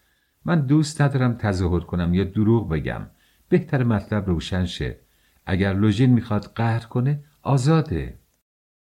در این هنگام در اتاق بدون صدا باز شد و دختر جوانی که با حجب به اطراف خود نگاه میکرد داخل شد. آمدن او موجب شگفتی گردید و تمام چشمها با کنجکاوی متوجه او شد. ابتدا راسکولنیکوف دختر را نشناخته. تازه وارد سونیا مارمالودوف بود. روز پیش او این دختر را در مورد به خصوصی و با لباسهایی دیده بود که تصویر دیگری در خاطر او باقی گذاشته بود. اکنون او دختری بود با وضعی ساده و فقیرانه، با حرکاتی مناسب و متین و قیافه‌ای ترسناک. لباسهایی بسیار ساده و کلاه مستعمل از مد افتاده ای داشت. از لباسهای دیروزیش اثری دیده نمیشد فقط چترش را در دست داشت. هنگامی که برخلاف انتظار چند نفر را در اتاق دید، بسیار خجل شده و قدمی به عقب رفت که بیرون رود. راسکولنیکوف که بسیار متعجب شده بود گفت: شما هستید. ناگاه مضطرب گردید. فکر کرد که در نامه لوژین که خواهر مادرش خوانده بودند به دختری اشاره شده بود که سوء اخلاقش هویدا می باشد. او به این افترای لوژین اعتراض کرده و گفته بود که این دختر را روز پیش برای اولین دفعه دیده است. اکنون دختر به خانه او آمده بود. همچنین به یاد آورد که نسبت به هویدا بودن سوء اخلاق دختر اعتراض نکرده است. در یک چشم هم زدن تمام این افکار درهم و برهم از مغزش عبور کردند. ولی چون با دقت بیشتری به موجود بدبخت نگاه کرد، او را چنان زیر بار شرمساری خرد دید که در اعماق دلش حس ترحم شدیدی احساس کرد و هنگامی که دختر وحشت زده می‌خواست اتاق را ترک گوید، در درون جوان انقلاب بزرگی حادث شده بود و بنابراین با نگاهی او را دعوت به ماندن کرد. گفت: من هیچ منتظر شما نبودم. خواهش میکنم بنشینید. لابد شما رو کاترین فرستاده. بنشینید، بیاید اینجا. چون سونیا داخل اتاق شد، رازومیخین که جلو در روی یکی از 3 صندلی که در اتاق بود نشسته بود برخاسته به دختر جا داد. اولین حرکتی که راسکولنیکوف کردیم بود که گوشه ای از نیمکت را که لحظه ای پیش زاسیموف آنجا نشسته بود به دختر نشان داد که بنشیند. ولی چون فکر کرد نیمکت تخت خواب شخصی خودش است، تغییر عقیده داد. صندلی رازومیخین را به او و جای پزشک را هم به رفیقش نشان داد و گفت: تو بنشین اینجا. سونیا که تقریبا از وحشت می‌لرزید، زنها را با تعجب نگاه می‌کرد. معلوم بود خودش نمی‌فهمد چگونه جسارت کرده نزد آنها می‌نشیند. این فکر برای او باعث چنان اضطرابی گردید که از جای برخاسته و با آشفتگی خطاب به راسکولنیکوف گفت: من یه دقیقه کار داشتم. اگه مزاحم شما شدم منو ببخشید. کاترین مرا فرستاده چون کسی دیگری رو نداشت که بفرسته. کاترین دعوت کرده که در مراسم تشییع جنازه شرکت کنید و بعد به خانه اون برای خوردن نهار بیایید. اون امیدواره که این افتخار رو بهش میدید. سونیا پس از اینکه این چند کلمه را با زحمت ادا کرد ساکت شد. راسکولنیکوف که از جای برخاسته بود جواب داد: سعی میکنم بیام. خواهش میکنم بشینید. شاید عجله دارید. میخوام با شما لحظه‌ای صحبت کنم. خواهش میکنم 2 دقیقه به من وقت بدید. با حرکتی او را دعوت به نشستن کرد. سونیا اطاعت کرد. دوباره با کمرویی نگاهی بر آنها افکنده چشمهایش را پایین انداخت. چهره راسکولنیکوف منقبض گردید. مادر، این خانم سونیا مارمالودوف دختر آقای مارمالودوف بیچاره است که دیروز جلو چشم من زیر درشکه رفت. پولشریا نگاهی به سونیا انداخته و چشمک زد. با اینکه از پسرش میترسید نتوانست خود را از این لذت محروم نماید. دنیا متوجه دختر جوان فقیر گشته و با وضعی جدی قیافه او را بررسی کرد. سونیا چون دید راسکولنیکوف اسمش را به زبان راند، دوباره چشمها را بلند کرد، اما ناراحتی او بیشتر شد. جوان از او پرسید: میخواستم از شما بپرسم امروز در خونه شما چه خبره؟ شما را اذیت نکردم؟ پلیس باعث دردسر نشد؟ نه، خبری نشد، چون علت مرگ واضح بود. ما رو راحت گذاشتن. فقط همسایه‌ها خیلی عصبانی هستن. برای چی؟ میگن جسد زیاد تو خونه مونده. این روز هوا گرمه. بوی از این جهت امروز وقت نماز عصر جسد رو به کلیسای قبرستون میبرن و تا فردا اونجا میمونه. ابتدا کاترین حاضر نمیشد ولی بالاخره فهمید که نمیشه کار دیگه ای کرد. پس امروز جسد رو میبرن. کاترین امیدواره که شما در تشییع جنازه شرکت کنید، بعد در نهار حاضر بشید. نهار میده؟ بله، نهار مختصری میده. اون منو مأمور کرده که به مناسبت کمکی که دیروز به ما کردین از شما تشکر کنم. اگه شما نبودید ما نمیتونستیم مخارج تشییع جنازه رو بپردازیم. لرزشی ناگهانی لبها و چانه دختر را به ارتعاش درآورد، ولی توانست بر تأثیر خود مسلط گردد. دوباره چشمها را به زمین انداخت. در طول مدت این گفتگو راسکولنیکوف با دقت به او نگاه می‌کرد. سونیا صورتی لاغر و بیرنگ داشت. بینیش کوچک و چانه‌اش کمی نوک‌تیز و گوشه‌دار بود. تمام صورتش تا اندازه‌ای بی‌نظم می‌نمود. نمی‌شد گفت که خوشگل است، اما در عوض چشم‌های آبی او به حدی صاف و به قیافه او چنان حالت خوبی می‌دادند که انسان را بی اختیار مجذوب می‌کرد. به علاوه خصوصیت دیگری در خودش و قیافه‌اش مشهود بود. چون او خیلی از سنش جوانتر می‌نمود و با اینکه 18 سال داشت، ظاهراً دختر کوچک و جوانی می‌نمود. به واسطه این وضع گاهی حرکاتش مضحک می‌شد. راسکولنیکوف پرسید: آیا ممکنه کاترین با چنین وضع مادی بتونه گلیم خودشو از آب بیرون بکشه؟ با این حال میخواد نهارم بده؟ تابوت رو خیلی ساده تهیه میکنن. همه چیز ساده است. به قسمی که گرون تموم نشه. من و کاترین حساب مخارج رو کردیم. پس از تمام مخارج مبلغی که برای نهار دادن لازمه باقی میمونه. کاترین اصرار داره نهار بده. نمیشه با اون مخالفت کرد. برای اون تسلی بخشه. شما میدونید چجور آدمیه. میفهمم، شکی نیست. به اتاق من نگاه میکنید. مادرم هم میگه که این اتاق شبیه قبره. سونیا با صدای خفه‌ای در حالی که چشمها را پایین انداخته بود گفت: دیروز شما هر چه داشتید به ما دادید. دوباره لبها و چانه‌اش به لرزه درآمد. وقتی داخل اتاق شد از وضع مفلوک جوان متعجب گردید و این کلمات خود به خود از دهانش بیرون آمد. سکوتی حکم فرما گردید.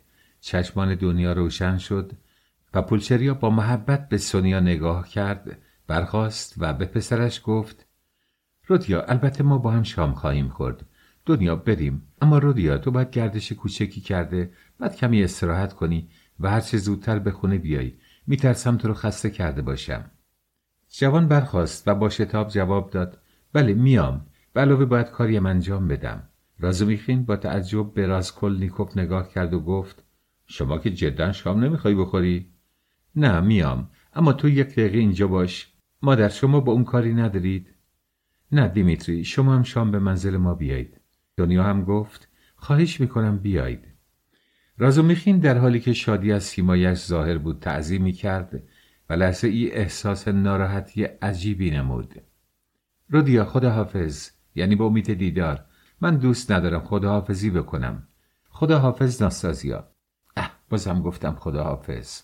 پولچریا میخواست از سونیا وداع کند، ولی با تمام خوشنیتیش نتوانست به این کار تن در دهد. با شتاب بیرون رفت. اما دنیا اینطور نبود. مثل اینکه با بی‌صبری منتظر این دقیقه شده بود. وقتی که از نزدیک سونیا گذشت به او ابراز لطف کرد. دختر بیچاره آشفته شد و قیافه‌اش شتابی آمیخته با ترس را نشان داد. مثل اینکه محبت دنیا او را به طرز دردناکی آزرده ساخته بود. راسکولنیکوف در میان راه رو فریاد زد: دنیا با من دست بده. دنیا با اینکه احساس ناراحتی کرد با محبت به او رو کرد جواب داد: مگه فراموش کردم با تو دست بدم؟ یه دفعه دیگه هم دست بده.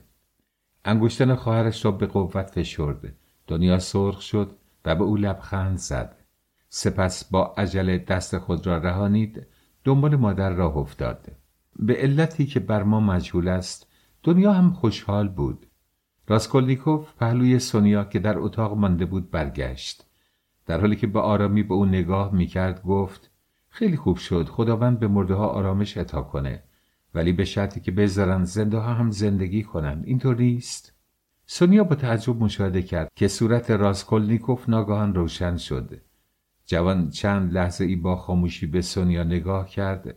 آنچه را که مارمالادوف درباره دخترش برایش گفته بود به خاطر آورد.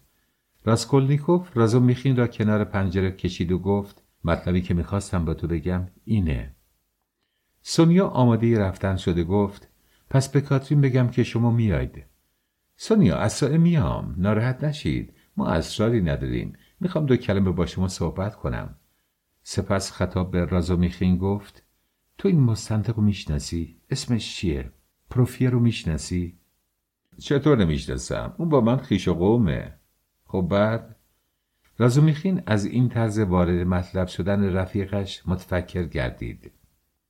مگه دیروز نمی گفتید که اون مأمور تحقیقه درباره اون قتل که شده؟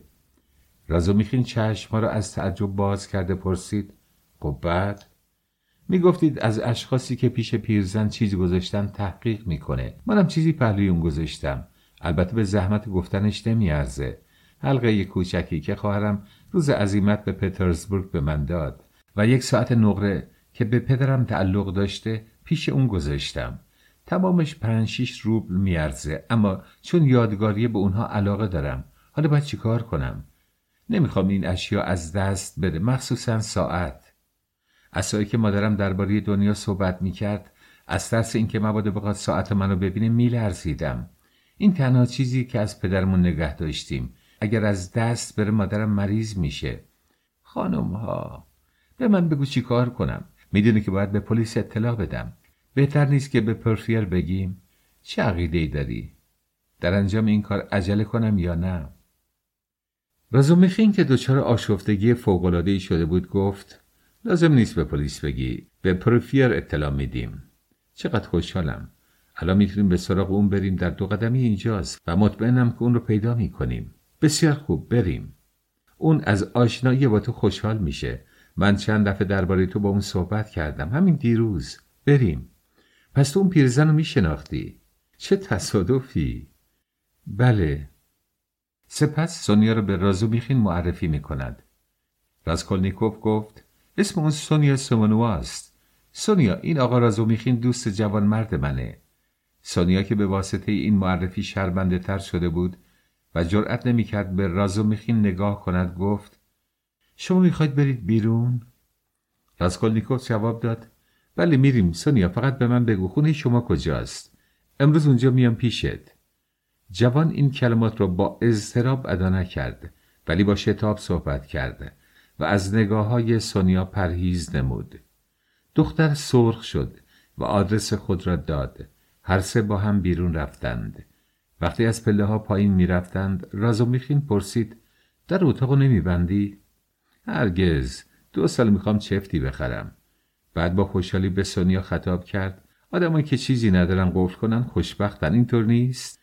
جلو آستانه در بزرگ متوقف شدند. سونیا، شما از طرف راست میرید؟ راستی منزل منو چطوری پیدا کردی؟ معلوم بود آنچه میگوید آن چیزی نیست که میخواست بگوید. از چشمان صاف و ملایم دختر چشم بر نمی داشت.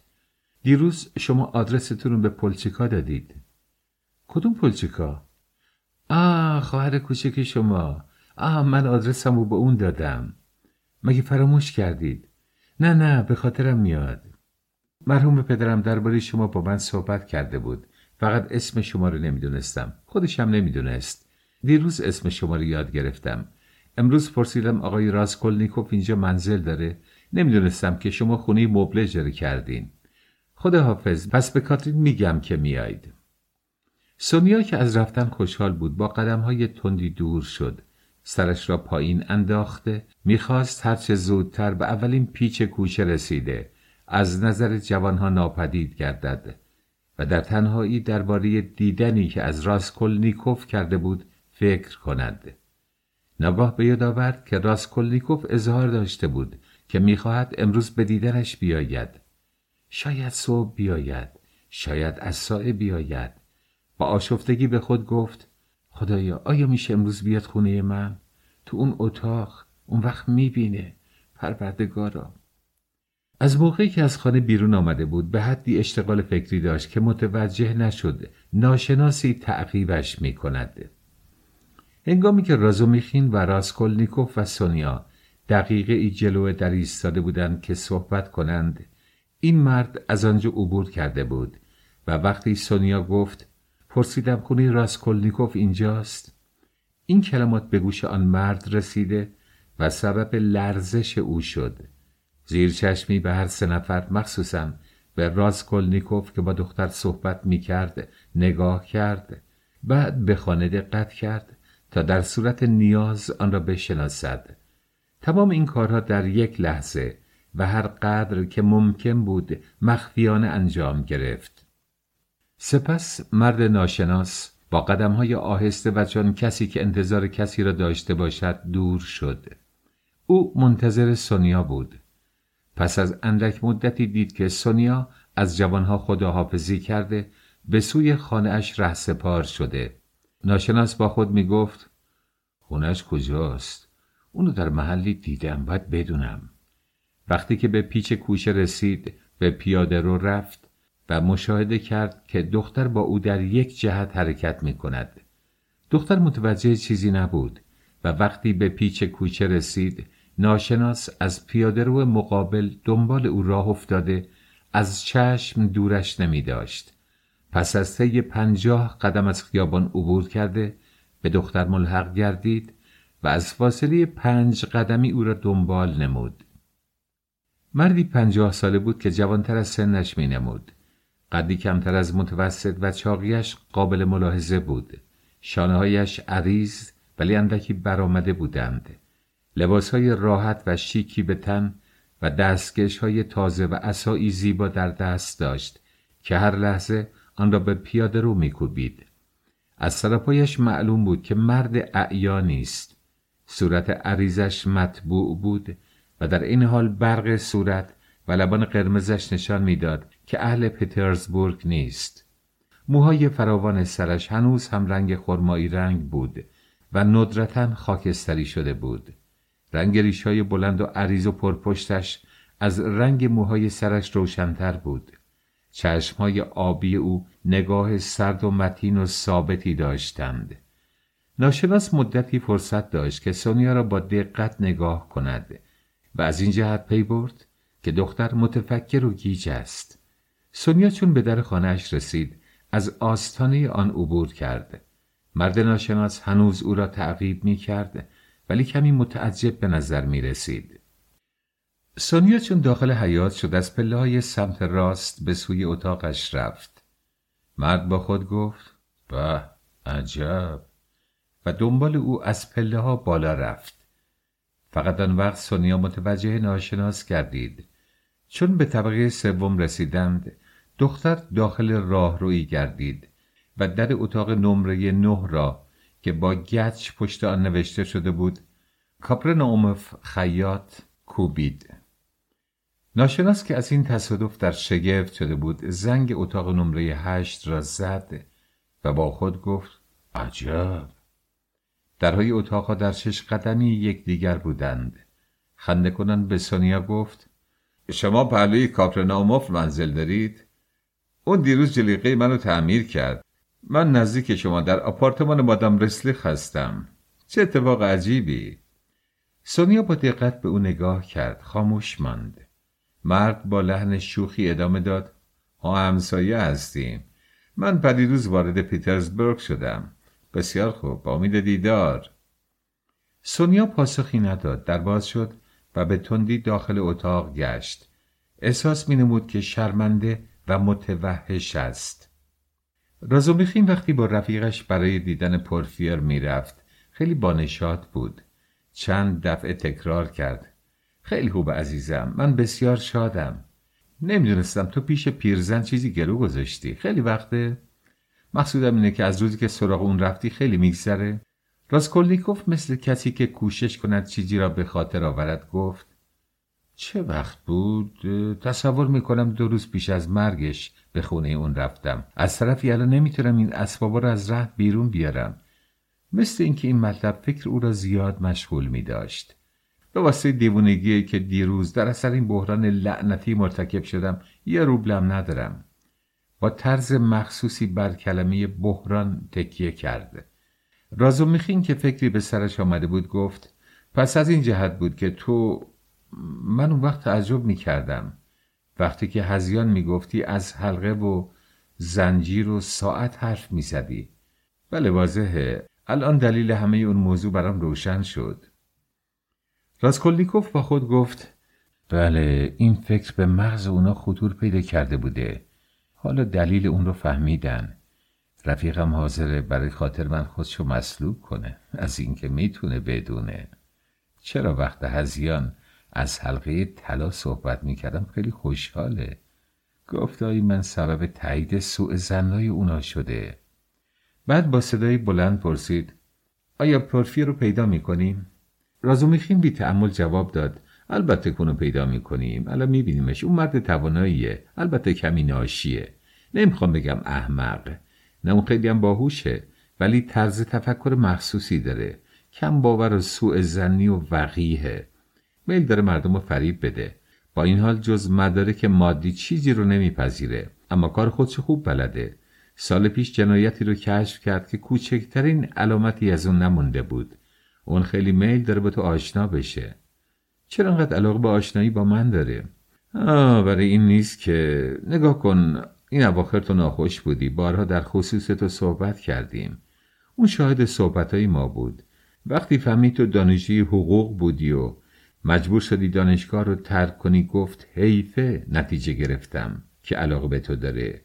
یعنی فقط به این حرف اون متکی نشدم، بلکه از روی خیلی چیزهای دیگه.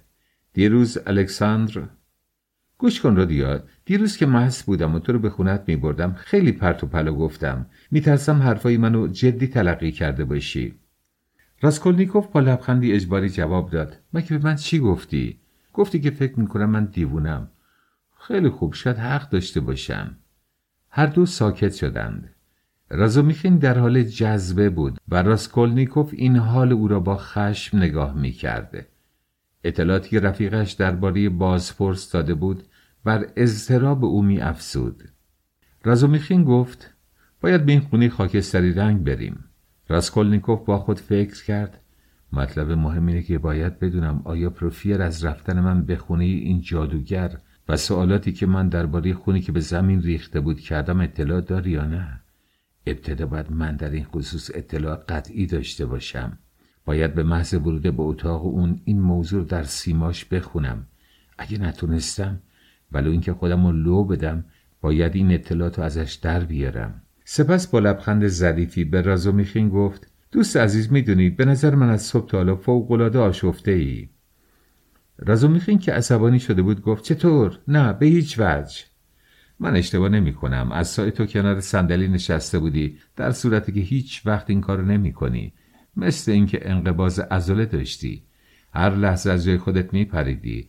لاینقطع خلقت عوض می شد، گاهی خشمناک، لحظه‌ای بعد مثل شهد و شکر می شدی، حتی سرخ می شدی. مخصوصا وقتی تو رو دعوت به شام کردن سرخ شدی. نه، این خیلی احمقانه است. منظورت چیه؟ واقعا مثل شاگرد مدرسه خجالتی هستی. عجب، بازم داری سرخ میشی. تو قابل تحمل نیستی. رومئو، پس چرا اینطوری شرمنده میشی؟ امروز این موضوع رو یه جایی خواهم گفت. باعث تفریح مادرم و یه نفر دیگه خواهم شد. گوش کن، این حرف جدیه. میبینی؟ رازومیخین از ترس منجمد شده بود. میخوایی برای کی بگی؟ عزیزم، عجب آدم کثیفی هستی. این یک گل بهاری اگه بدونی چقدر با تو مناسبه. یک رومئوی 2 آرشین و 12 ورشوکی. امیدوارم امروز خودتو خوب شسته باشی. حتی ناخونات رو هم تمیز کردی. نیست؟ این کارو کی کردی؟ تصور میکنم روغن سرم استعمال کردی. سرتو خم کن بو کنم. بعد جنس کثیف. راسکولنیکوف با قهقه خندید. خنده‌اش طوری بود که نتوانست بر آن مسلط شود و تا موقعی که به در خانه پروفیر رسیدند ادامه داشت. در عمارت پروفیر صدای خنده جوان از اتاق کفشکن شنیده میشد و راسکولنیکوف هم میدانست که خنده‌اش شنیده خواهد شد. رازومیخین با خشم گفت: اگه یک کلمه دیگه حرف بزنی میکشمت. بعد شانه رفیقش را گرفت. هنگامی که راسکولنیکوف داخل اتاق مستنطق گردید، قیافه شخصی را داشت که کوشش کند متانت خود را حفظ کند، ولی به زحمت موفق شود. رازومیخین ناراحت و مثل گل شقایق سرخ شده بود. خطوط سیمایش از خشم و شرمساری به هم ریخته بود. با وضع آشفته و قیافه حیرت زده‌اش، راسکولنیکوف حق داشت به او بخندد. پروفیر که در وسط اتاق ایستاده بود، نگاهی استفهام آمیز به 2 نفر تازه وارد انداخت. راسکولنیکوف در برابر صاحب خانه تعظیمی کرد و او دست داد. کوشش میکرد که هنگام معرفی از خنده خویش خودداری کند، ولی هنوز خونسردی خود را باز نیافته و چند کلمه بیش نگفته بود که هنگام معرفی اتفاقاً چشمش به پروفیر افتاد. از آن پس دیگر نتوانست استقامت کند و جای متانتش را خنده پرصدا و به هم فشرده‌ای گرفت. رازومیخین بدون آنکه متوجه باشد مطابق میل رفیقش رفتار کرد، زیرا این خنده جنون‌آمیز او را در خشمی فرو برد که سبب شد به این صحنه خوشحالی ظاهری و طبیعی ببخشد. دستش را شدید حرکت داده فریاد زد: پس فدرت، این کار تو باعث شد میزی که روی اون فنجون خالی چای قرار داشت واژگون بشه. پروفیر با نشاط فریاد زد: آقایون چرا مبلا رو به هم میزنید؟ به دولت ضرر میرسونید. راسکولنیکوف به حدی خندید که چند لحظه دستش را در میان دست مستنطق فراموش کرد. اما فکر کرد اگر دستش را زیادتر در دست او بگذارد عملی غیر طبیعی است. از این جهت برای اینکه رفتارش مصنوعی نباشد دستش را بیرون کشید. اما رازومیخین از اینکه میز را انداخته و فنجان را شکسته شرمسار گشته بود. پس از آنکه با وضع محزونی به نتیجه عصبانیت خود که افتادن میز بود نگاه کرد، به سوی پنجره رفت، مشغول نگاه کردن به خارج شد، در صورتی که چیزی هم نمیدید. پروفیر برای رعایت ادب میخندید اما منتظر توضیحاتی بود. الکساندر در گوشه‌ای روی صندلی نشسته بود.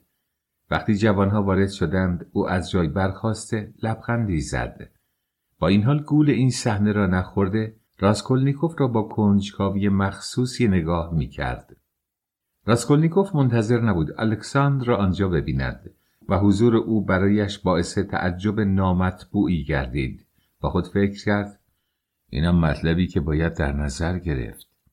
با اضطرابی مصنوعی گفت: خواهش میکنم عذر منو بپذیرید. من راسکولنیکوف هستم. شما باعث خوشحالی من شدید. با وضع بسیار مطبوعی داخل شدید. بعد پروفیر به رازومیخین اشاره کرد و گفت: نمیخواد سلام بکنه. راستی نمیدونم چرا از من عصبانیه. فقط در بین راه بهش گفتم که شبیه رومئو شده و این رو هم بهش ثابت کردم. دیگه هم چیزی نگفتم. رازومیخین بدون آنکه سرش رو برگرداند گفت: مردک کثیف.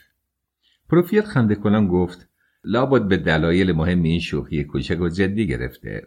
رازومیخین مشغول خنده شد. جواب داد: این مستنطقم شروع به موشکافی کرده. همتون برید به جهنم. ناگاه خلقش خوب شد و با نشاط نزدیک پروفیر آمده گفت: به مزخرفات خاتمه بدیم. بریم سر کارمون. دوستم رودیو راسکولنیکوف رو که اسم تو رو شنیده و میل داره به تو آشنا بشه معرفی میکنم. بعدم کاری با تو داره. بعد نگاهش به الکساندر افتاده گفت: الکساندر، چه تصادفی تو رو به اینجا آورده؟ پس شما هم دیگر رو میشناسید؟ از کی؟ راسکولنیکوف با اضطراب از خود پرسید: این چه معنایی داره؟ سؤال رازومیخین سبب ناراحتی الکساندر گردید. با این حال زود بر خود مسلط شده گفت: دیروز تو خونه تو با هم آشنا شدیم. پس تمام کار رو خدا درست کرده. پروفیر، فکر کن هفته پیش الکساندر اظهار تمایل شدیدی میکرد که به تو معرفی بشه. معلومه که به هم دیگه معرفی شدید و احتیاجی به من نبوده. سیگار داری؟ پروفیر لباس خانه به تن داشت. رب دو شامبر و کفش‌های راحتی مستعمل و پیراهن خیلی تمیزی به تن داشت. مردی بود 35 ساله که قدش از متوسط کوتاه‌تر بود. چاق بود با شکمی بزرگ. ریش و سبیل نداشت. موهای سرش را از بیخ زده بود. سر بزرگش از پشت سر گردی مخصوصی داشت. با اینکه صورت زردش دلیل سلامتی او نبود، صورت گرد و چاق و پهنی داشت که آری از نشاط نبود. اگر وضع چشمانش که زیر مژگان تقریباً سفیدی قرار داشتند و گاهی مثل اینکه بخواهد اشاره کند چشمکی میزد نبود، تصور میرفت در قیافه او آثار ساده‌لوحی وجود داشته باشد. نگاه او با طرز غریبی خلاف بقیه اعضای صورتش بود. در نظر اول سیمای او با سیمای زنی دهاتی بی‌شباهت نبود، ولی این نقاب نمیتوانست یک ناظر دقیق را گول بزند. پروفیر وقتی فهمید راسکولنیکوف با او کاری دارد، او را دعوت کرد که روی نیمکت بنشیند و خودش در آن طرف نیمکت نشست و با شتاب خود را در اختیار او گذاشت. معمولاً وقتی که می‌بینیم کسی که با او آشنایی مختصری داریم با کنجکاوی به حرفای ما گوش می‌دهد، اگر موضوعی که درباره آن می‌خواهیم صحبت کنیم به نظرمان آنقدر شایان توجه نباشد، اضطراب ما شدیدتر خواهد شد. با این حال راسکولنیکوف در چند کلمه مختصر و روشن قضیه خود را طرح کرد. در این ضمن توانست پروفیر را خوب نگاه کند. از طرفی پروفیر هم چشم از او بر نمی داشت. رازومیخین که روبروی آنها نشسته بود با بی‌صبری گوش می‌داد و لاینقطع نگاهش را از بازپرس به رفیقش متوجه می‌نمود. راسکولنیکوف در دل گفت: احمق. پروفیر با بی‌علاقگی بسیار گفت: باید به پلیس اطلاع بدید. بنویسید. چون از این واقعه مطلع شدید، یعنی از قتل خبردار شدید، خواستید به بازپرس قضیه را اطلاع بدید که شما این اشیاء رو در رهن دارید و میخواید از رهن بیرون بیارید، یا اینکه اونا به شما خواهند نوشت. راسکولنیکوف با خجالتی ساختگی جواب داد: بدبختانه من وجه لازم رو برای بیرون آوردن اشیاء ناقابلم ندارم.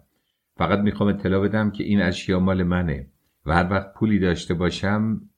پروفیر این توضیح را با خونسردی تلقی کرد: اهمیت نداره. از طرفی ممکنه مستقیما همون مطلب رو به من بنویسید.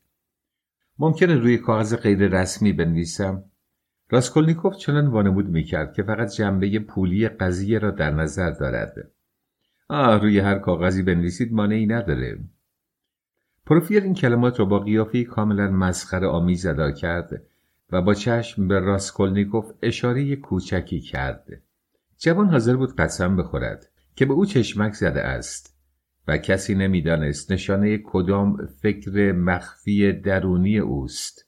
شاید هم او اشتباه میکرد، زیرا این چشمک ثانیه‌ای بیش طول نکشید.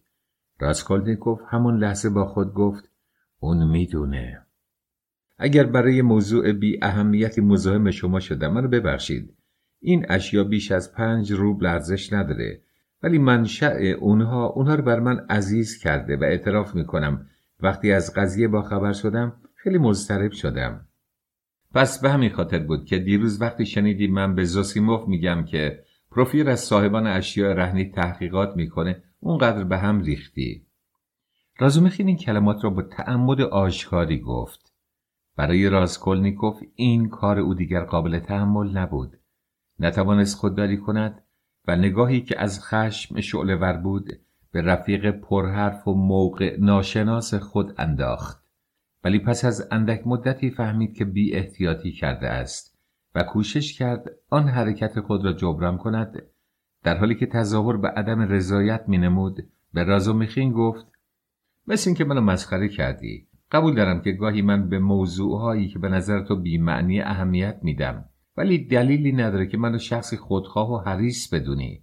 ممکنه این اشیاء ناقابل ارزشی نداشته باشه. همطور که از صاحب تو گفتم این ساعت نقره ارزشی نداره، ولی تنها چیزیه که از پدرم به یادگار مونده. میتونی منو مسخره کنی، اما مادرم به دیدن من اومده و ممکنه هر لحظه اونو بخواد. در ضمن ادای این کلمات رو به پروفیر کرد. بعد با صدایی که تا حد امکان لرزان بود خطاب به رازومیخین گفت: اگر اون بدونه که من اون ساعت رو از دست دادم حتما خیلی ناراحت میشه. خانم ها که میدونی. رازومیخین اعتراض کرد: این طور نیست، منظور این نبود. تو کاملا اشتباه کردی. راسکولنیکوف با اضطراب از خود پرسید: خوب شد؟ طبیعی بود؟ آیا آهنگ صدای من زیادی مصنوعی نبود؟ پروفیر پرسید: مادرتون به دیدن شما اومده؟ بله. چه وقت اومد؟ دیروز عصر.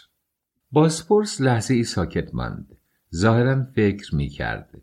با لحن آرام و سردی گفت: به هر حال ممکنه اشیاء شما گم بشه. مدتی بود که من منتظر شما بودم. پس از ادای این کلمات زیر سیگاری را به رازومیخین که آتش سیگارش را روی قالی میریخت نزدیک کرد. راسکولنیکوف لرزید، اما ظاهراً مستنطق که مشغول مواظبت از قالی اتاقش بود متوجه او نشد. رازومیخین پرسید: تو منتظر اومدن اون بودی؟ مگه میدونستی که اونجا چیزی به رهن گذاشته؟ پروفیر بدون آنکه پاسخ او را بدهد خطاب به راسکولنیکوف گفت: اشیاء شما یک حلقه انگشتر و 1 ساعت پیش اون توی کاغذ پیچیده شده بود. روی این کاغذ اسم شما رو خوانا نوشته و تاریخ روزی که اشیاء رو رحم گذاشتید یادداشت کرده بود. راسکولنیکوف با لبخندی زورکی گفت: چه حافظه‌ای برای اینطور مطالب دارید؟ کوشش میکرد با اطمینان به بازپرس نگاه کند. با این حال نتوانست از اینکه فوراً این کلمات را ادا کند خودداری نماید. منظورم از این تذکر اینه که لابد صاحبان اشیاء رهنی زیادن. به نظرم به یاد آوردن تمام اونا برای شما مشکل باشه. ولی برعکس میبینم که شما حتی یکی از اونها رو فراموش نکردید. چقدر ضعیف و احمقم. این تذکر چه لزومی داشت؟ پروفیر با لحن مسخره آمیزی که تقریباً واضح نبود جواب داد: تا کنون همه خودشون معرفی کردن، فقط شما مونده بودید. حالم خوب نبود. شنیدم حتی به من گفته بودن که خیلی مریض هستید. هنوزم رنگتون پریده. به هیچ وجه رنگم پریده نیست. برعکس حالم خیلی خوبه. لحن راسکولنیکوف ناگاه شدید و بیرحمانه شده بود. احساس میکرد خشمی که نمیتواند از آن جلوگیری کند درونش را به جوش میآورد. با خود فکر کرد: ممکنه در نتیجه عصبانیت کلمه‌ای از دهانم بپره، اما چرا اینو سعی میکنن منو عصبانی کنن؟ رازومیخین گفت: حالم خوب نبود. میخواد وضع خودشو با این کلمات ملایم بیان کنه. در حقیقت تا دیروز همش بیهوش بود. پروفیر ممکنه باور کنه که دیروز در حالی که نمیتونست به روی پاهاش بایسته، وقتی من و زاسیم از خونش بیرون اومدیم لباس پوشیده و مخفیانه بیرون رفته که ولگردی کنه. خدا میدونه تا نیمه شب کجا بوده، اونم در حال بحران کامل.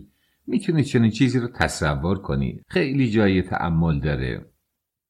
پروفیر مانند دهاتی های روسی سر خود را تکان داده گفت: بله درسته، در حال بحران کامل. درست نیست، باور نکنید. از طرفی لازم نیست اینا رو به شما بگم. شما به نظری که میخواستید رسیدید. راسکولنیکوف خشمناک شده و این کلمات از دهانش پریده بود، ولی به نظر نرسید که پروفیر این کلمات عجیب را شنیده باشد. رازومیخین که گرم شده بود گفت: اگه مبتلای بحران نبودی پس چرا بیرون رفته بودی؟ این بیرون رفتن برای چی بود؟ چه قصدی داشتی؟ مخصوصاً چرا اینطور مخفیانه فرار کردی؟ قبول کن که عقلت سر جا نبوده. حالا که خطر گذشته بدون رو درباسی میگم. راسکولنیکوف با لبخندی که تحریک‌آمیز به نظر میرسید خطاب به بازپرس گفت: دیروز منو خیلی کسل کرده بودن. میخواستم خودم از دستشون خلاص کنم. بیرون رفتم که خونه اجاره کنم. شاید نتونن منو در اونجا پیدا کنن.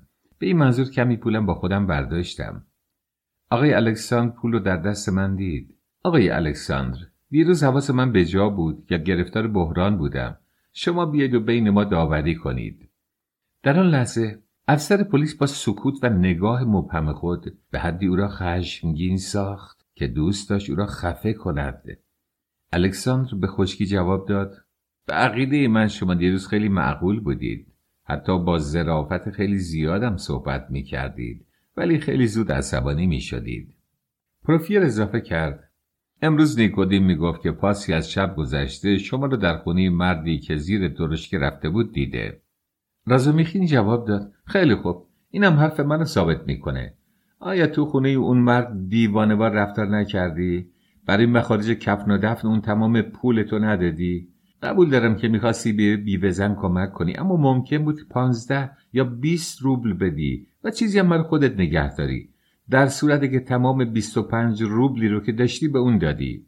شاید گنجی پیدا کرده باشم، تو چه میدونی؟ دیروز در حال ولخرجی بودم. الکساندر که اینجاست میدونه من گنجی پیدا کردم. اگه مدت نیم ساعت با پرحرفی بیفایده شما رو کسل کردم منو ببخشید. این کلمات رو با لبانی لرزان خطاب به پروفیر گفت: خسته شدید، اینطور نیست؟ چیه میگید؟ برعکس، اگه بدونید شما برای من چقدر جالب توجهی.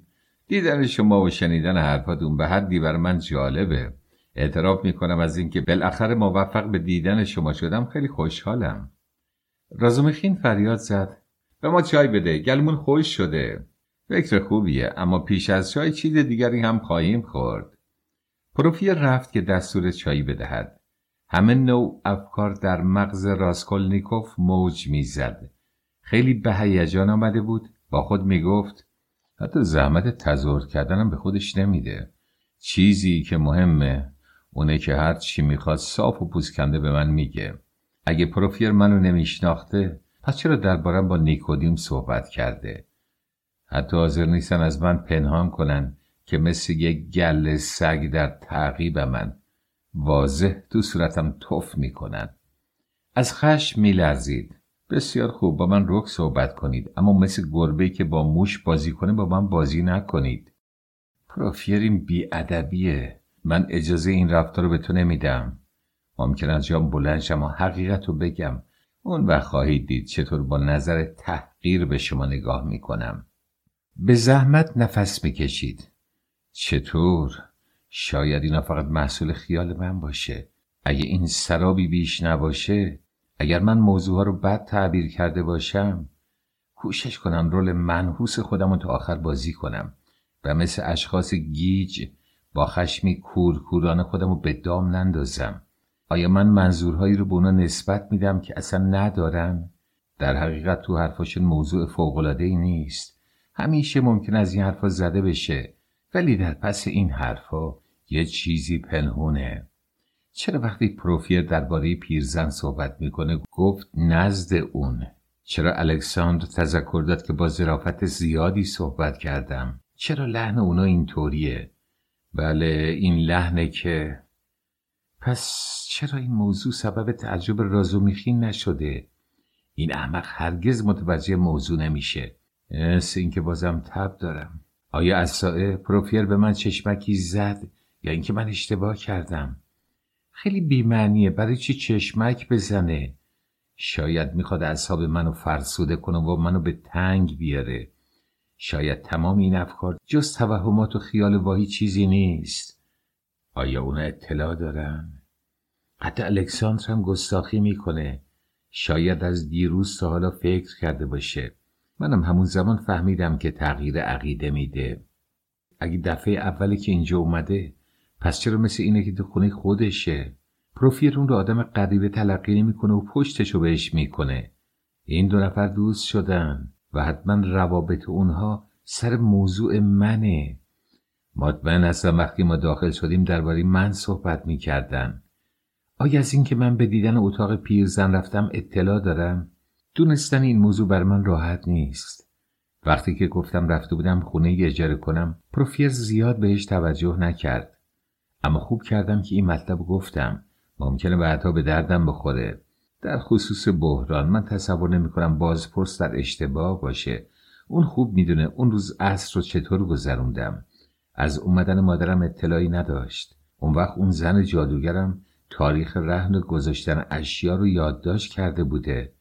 نه اطمینانی که به اون تظاهر دارید میکنید آقایون منو گول نمیزنه. تا حالا مدرکی علیه من تو دست ندارید. شما فقط حدسیات مبهمی دارید و متکی به اون شدید. اگه میتونید یک مدرک بر ضد من نشون بدید. دیدنی رو که دیروز از خونه پیرزن کردم ممکنه به علت بحران دونست و توجیه کرد. به خاطر دارم به کارگرم و دربان چی گفتم. آیا میدونن که اونجا رفتم؟ تا وقتی که از این موضوع سر در نیارم از اینجا بیرون نمیرم. برای چی اومدم؟ چرا عصبانی میشم؟ از این قسمت باید ترسید. چقدر عصبانی هستم. بالاخره شاید اینطورم بهتر باشه رول ناخوشی رو بازی کنم. منو خسته و گیج میکنن. برای چی اومدم؟ تمام این افکار با سرعت برق از مغزش عبور کردند. پس از لحظه ای پروفیر بازگشت. خیلی خوشحال به نظر می رسید. با بشاشتی که تا آن وقت نشان نداده بود خطاب به رازومیخین گفت: دیروز وقتی از خونه تو بیرون اومدم مست و گیج بودم، اما دیگه مستی از سرم پریده. خب شب نشینی خوبی بود. در بهترین موقع شما رو ترک کردم. بالاخره کدوم طرف تو این بحث برد؟ معلومه هیچ کدوم. اونا درباره مطالب کهنه پرحرفی می‌کردن. فکر کن رودیا، دیروز درباره این موضوع بحث بود که آیا جنایت وجود داره یا خیر. اونقدر در این خصوص مهمل گفتن که حد نداره. راسکولنیکوف به حالت محزونی گفت: چیز فوق‌العاده‌ای نبوده. این مسئله اجتماعی که تازگی نداره. پروفیر تذکر داد: موضوع اینطور مطرح نشده بود.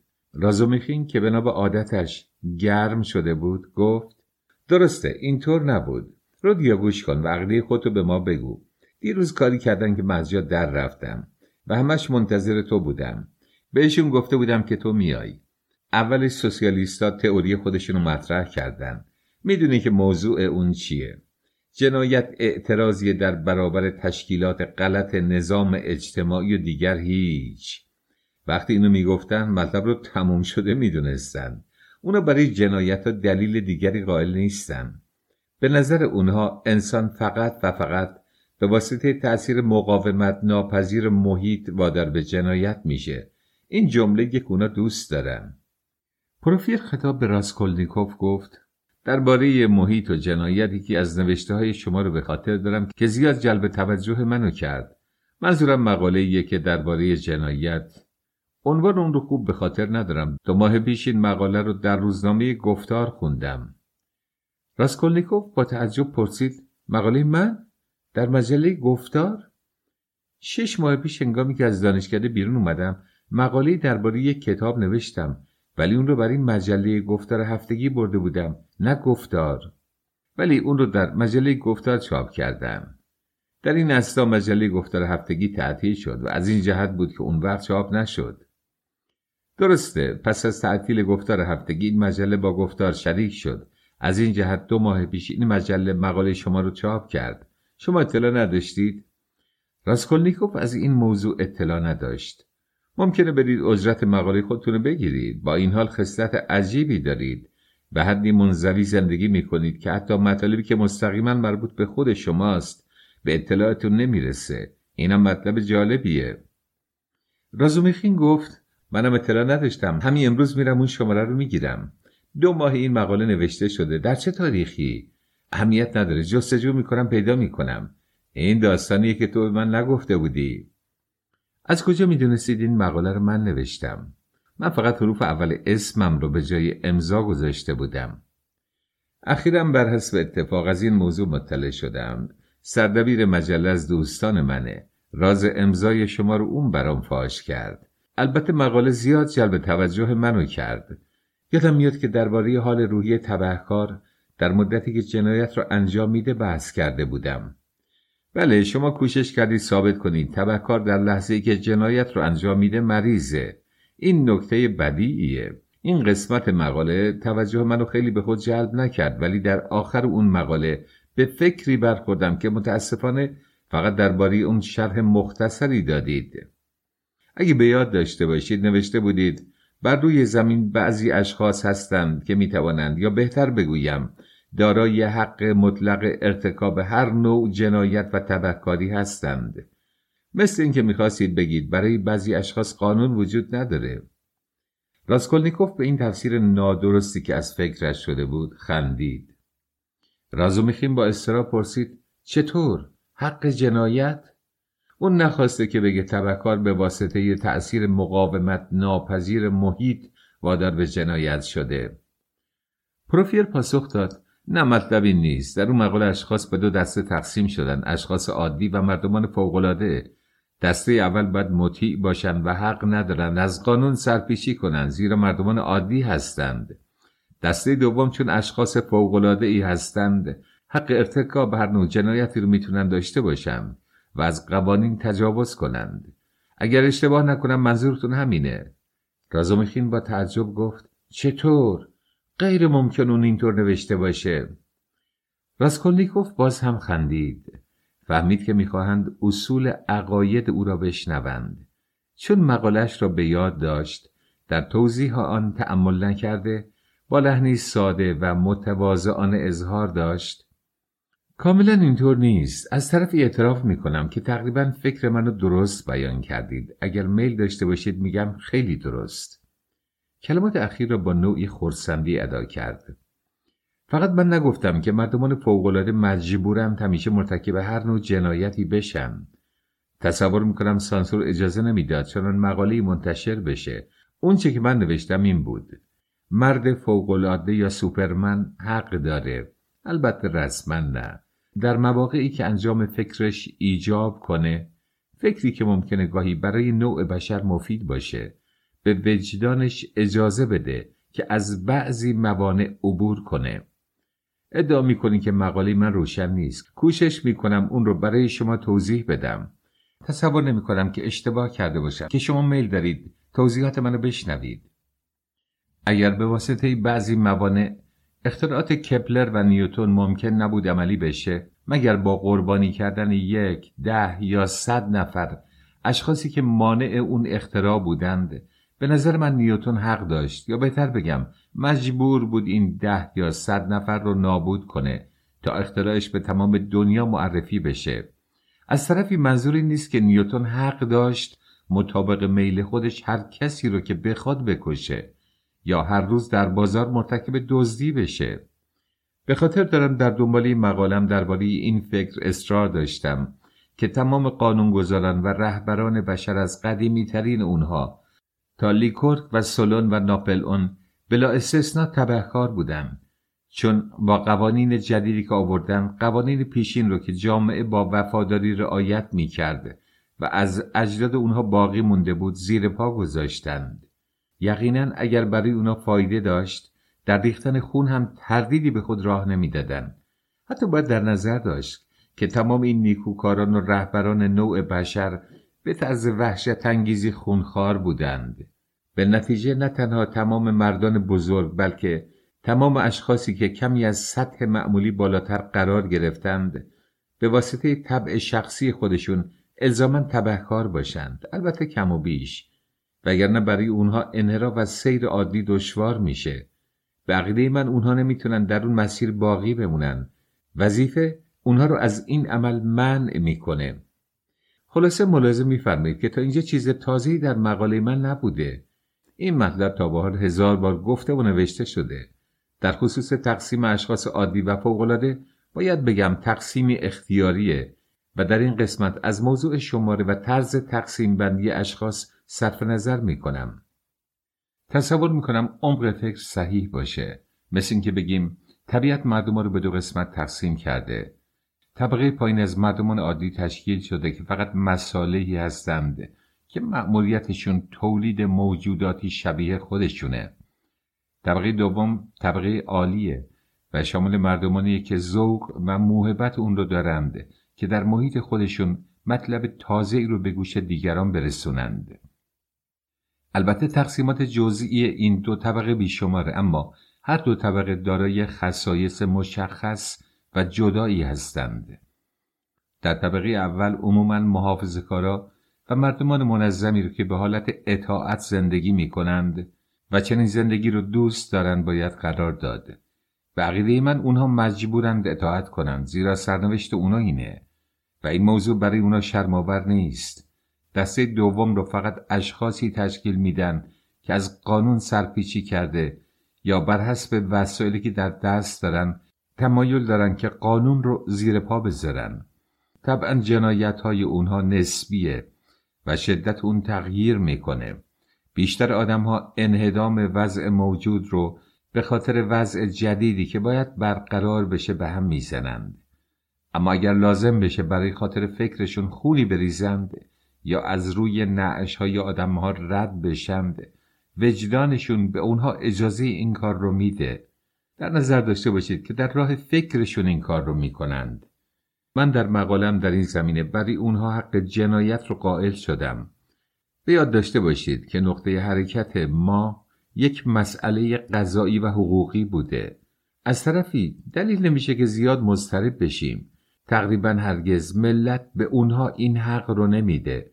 اونها رو سر میبره یا به دار میزنه کم و بیش و بدین ترتیب مأموریت محافظه کارانه خودشو انجام میده. درسته که روزی میرسه که همان توده ملت برای همون محکومین که اعدامشون کرده مجسمه میسازه و به اونها کم و بیش احترام میذاره. دسته اول همیشه زمان حال رو در نظر دارن، دسته دوم صاحبان آینده هستند. یکی از اونها دنیا رو حفظ میکنه و ساکنین اون رو زیاد میکنه، دیگری جهان رو به حرکت میاره و اون رو به سمت مقصدی رهبری میکنه. هر 2 دسته مطلقاً یک نوع حق حیات دارند و زنده با جنگ دائمی، البته تا اورشلیم جدید. زیرنویس به عقیده مسیحیان پس از رجعت مسیح پیروان او در اورشلیم جدید گرد خواهند آمد. دنباله متن. شما به اورشلیم جدید معتقدید؟ راسکولنیکوف که در تمام مدت صحبتش سر را پایین انداخته، لجوجانه به نقطه ای از قالی خیره شده بود، محکم جواب داد: بله، معتقدم. آیا به خدا عقیده دارید؟ این کنجکاوی منو ببخشید. جوان چشمها را به سوی پروفیر بلند کرده گفت: عقیده دارم. و به رستاخیز لازار معتقد هستید؟ بله. برای چی اینا رو میپرسید؟ اما کاملا بهش معتقد هستید؟ بله. اگر این سوالاتو کردم منو ببخشید، برای من موضوع جالب توجهی بود. اما اجازه بدید به مطلبی که درباره این سخن میگفتم برگردم. همیشه اون اشخاص رو اعدام نمی‌کنن. برعکس، بعضی اشخاص هستن که در دوره زندگی موفق میشن. بله، برای بعضی از اونها اتفاق میفته و اون وقت اونها دیگران رو تسلیم مجازات میکنند. اگه لازم باشه. در حقیقت این مورد فراوان‌تر دیده میشه. عموما ایراد شما صحیحه. ممنونم، اما خواهش میکنم بگید چگونه میشه این اشخاص فوق‌العاده رو از مردمان عادی تمیز داد؟ آیا هنگام تولد بعضی علائمی دارند؟ عقیده دارم که توضیح بیشتری در این زمینه لازمه. تقریباً یک نوع تعیین حدود ظاهری لازمه. این اضطراب طبیعی منو، یعنی یه مرد عملی و خوشنیت رو، عذرش رو بپذیرید. مثلا آیا ممکن نیست لباس مخصوص یا علامتی داشته باشم؟ چون تصدیق کنید که اگر اشتباهی رخ بده و یکی از افراد دسته اول تصور کنه که به دسته دوم تعلق داره و بنابر اصطلاح شما مشغول نابود کردن موانع بشه، اون وقت چه خواهد شد؟ این موضوع زیاد اتفاق میفته. دقتی که در مورد دوم کردید از اولی دقیق تره. ممنونم. اما فکر کنید که این اشتباه فقط در میان دسته اول رخ میده. یعنی در میان اشخاصی که من بیهوده اونها رو عادی خوندم. با وجود تمایل مادرزادی که به اطاعت دارند، بیشتر اونها در نتیجه یک بازی طبیعت دوست دارن که خود رو پیشرو و مخرب بدونند. اونها تصور میکنند که برای گفتن یک کلمه جدید مبعوث شدند و این اشتباه در اونها خیلی حقیقیه. در این حال معمولاً اونها مبتکرین حقیقی رو نادیده میگیرند و اونها رو تحقیر میکنند و مردمانی عقب مانده و کوته فکر میدونند. اما به عقیده من اینجا خطری وجود نداره و جای نگرانی نیست، چون اونها هرگز زیاد دور نمیرند. شکی نیست که گاهی میشه اونها رو با شلاق زد تا از گمراهی خود متنبه بشن و به جای خودشون بنشینند. اما همین کافیه. حتی لازم نیست جلاد رو زحمت بدیم، چون اونها خودشون نظم رو برقرار میکنند و آدمهای اخلاقی هستند. گاهی این خدمت رو خودشون به خودشون میکنند. گاهی خودشون همدیگر رو شلاق میزنند. میبینیم که اونا همدیگر رو به مجازاتهای مختلف میرسونند و این خودش سبب پرهیزکاریشون میشه. خلاصه لزومی نداره از اونا نگران باشین. خیلی خوب، از این حیث لااقل منو مطمئن ساختید. اما یه موضوع دیگه منو آزار میده. خواهش میکنم بگید آیا این اشخاص فوق‌العاده‌ای که حق دارن دیگران رو سر ببرن زیادند؟ شکی نیست که من حاضرم در برابر اونها تعظیم کنم، ولی اعتراف کنید که اگر زیاد باشن چندان مطلوب نیست. راسکولنیکوف به همان لحن ادامه داد: این موضوع هم نباید شما رو مضطرب کنه. عموما عده‌ای بسیار محدودی به دنیا میان که افکار تازه‌ای دارن و یا قادرن چیز بدیعی بگن. واضحه که تقسیم موالید در میان طبقات و دسته‌های مختلف نوع بشر تابع قوانینی از طبیعته. البته ما حالا با این قانون آشنا نیستیم، ولی تصور میکنم وجود داشته باشه و بعدها شناخته بشه. توده وسیع مردم در روی زمین زندگی میکنند. تا پس از اختلاطهای طولانی و اسرارآمیز نژادها ما بین 1000 نفر یکی به وجود بیاد که استقلال داشته باشه. هر قدر که درجه استقلالش بیشتر باشه، باز هم در بین 10,000 نفر و 100,000 نفر یک نفر بیشتر دیده نمیشه. این اعداد البته تقریبیه. در میان میلیون‌ها افراد بشر یک نابغه دیده میشه. میلیون‌ها نفر میان و میرن تا از میان اونها متفکر عالی مقامی که وضع دنیا رو عوض میکنه ظهور کنه. خلاصه من در دیگی که این فعل و انفعالات انجام میشه نبودم ولی حتما در این مورد قانون ثابتی وجود داره و در اینجا تصادف نمیتونه وجود داشته باشه. رازومیخین گفت شما هر دو شوخی میکنین. شما همدیگه رو فریب میدین، اینطور نیست؟ اینا به خرج همدیگه تفریح میکنن. رادیا، واقعا جدی داری صحبت میکنی؟ راسکولنیکوف بدون آنکه جواب بدهد صورت بیرنگ و مریض حال خود را متوجه او نمود. رازومیخین با مشاهده قیافه آرام و محزون دوستش متوجه شد لحن تند و تحریک کننده و بی‌ادبانه‌ای که پروفیر اتخاذ کرده عجیب است. بله عزیزم، واقعا جدیه. شکی نیست که اگر بگی این مطلب تازه‌ای نیست و 1000 دفعه اون رو دیده و شنیده حق داری. اما چیزی که حقیقتاً بدیع و تازه است و اون چیزی که به تو تعلق داره، یعنی نظر تو هستش، این حق خونریزی که به اشخاص میدی و با این همه تعصب از اون دفاع میکنی.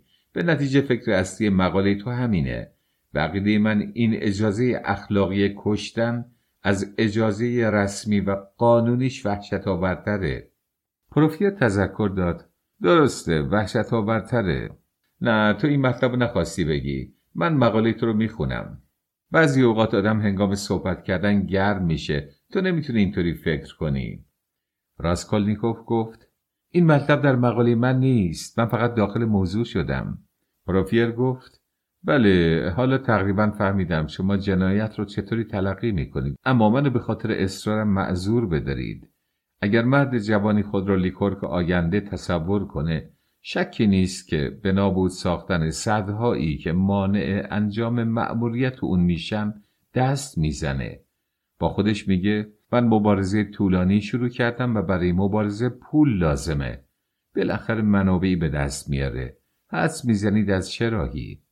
جوان به آرامی جواب داد مجبورم اعتراف کنم که اینطور موارد اتفاق خواهد افتاد. این دامیه که خودخواهی برای اشخاص احمق و خودپرست میگستره، مخصوصا جوانایی که در اون گرفتارند.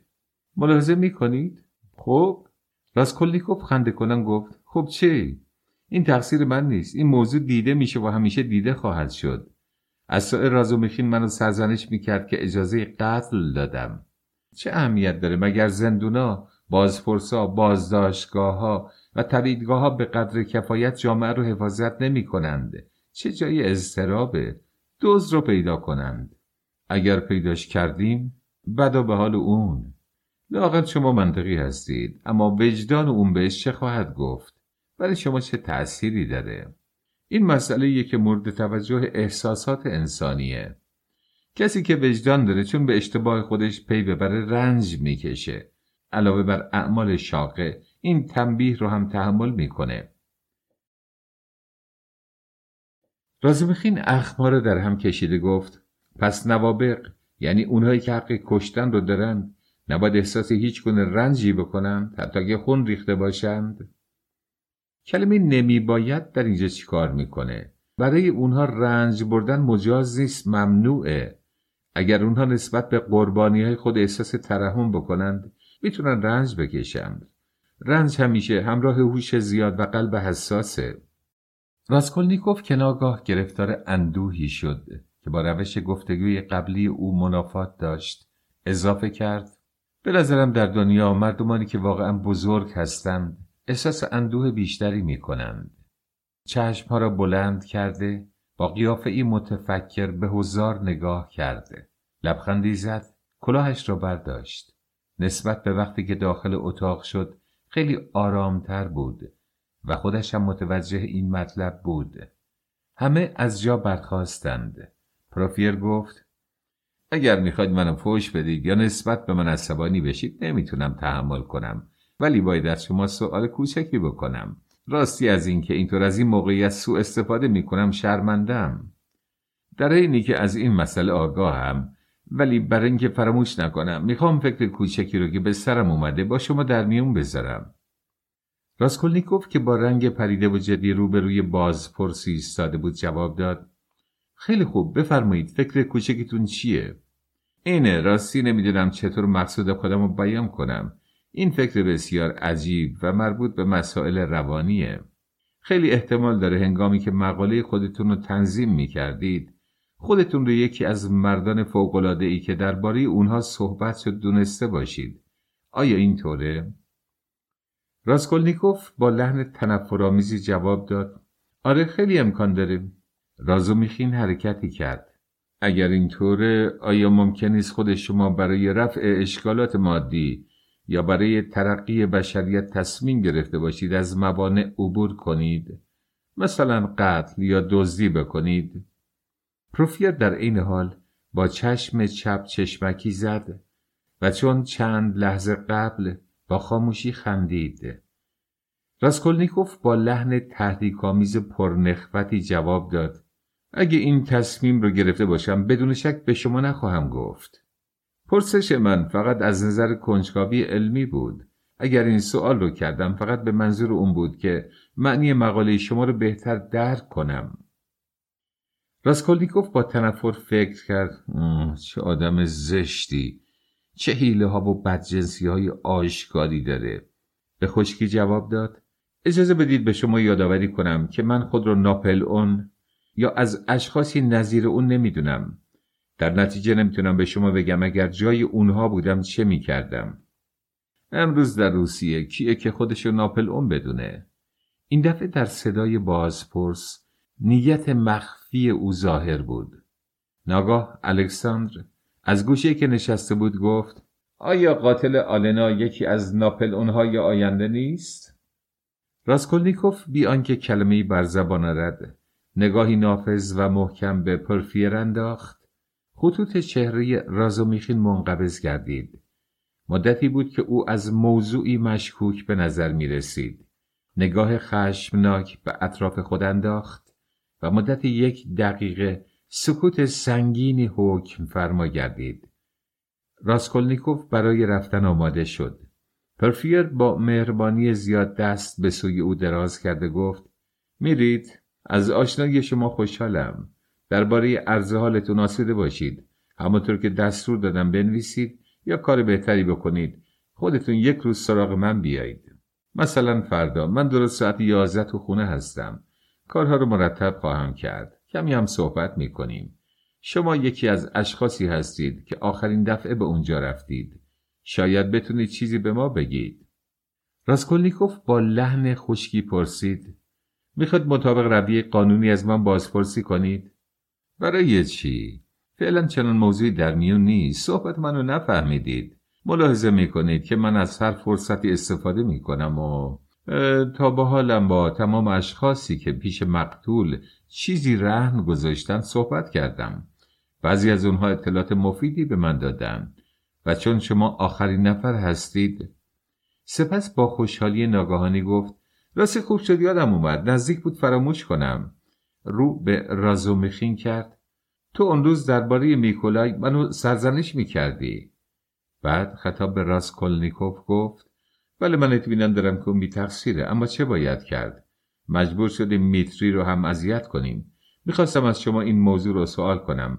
وقتی که شما از پله ها بالا میرفتید اجازه بدید ما بین ساعت 7 و 8 بود که داخل شدید. راسکولنیکوف جواب داد: بله. بعد برای این جوابی که داد و میتوانست ندهد تأسف خورد. خب ما بین ساعت 7 و 8 که از پله بالا رفتید در طبقه دوم مشاهده نکردید که در خونه‌ای بازه؟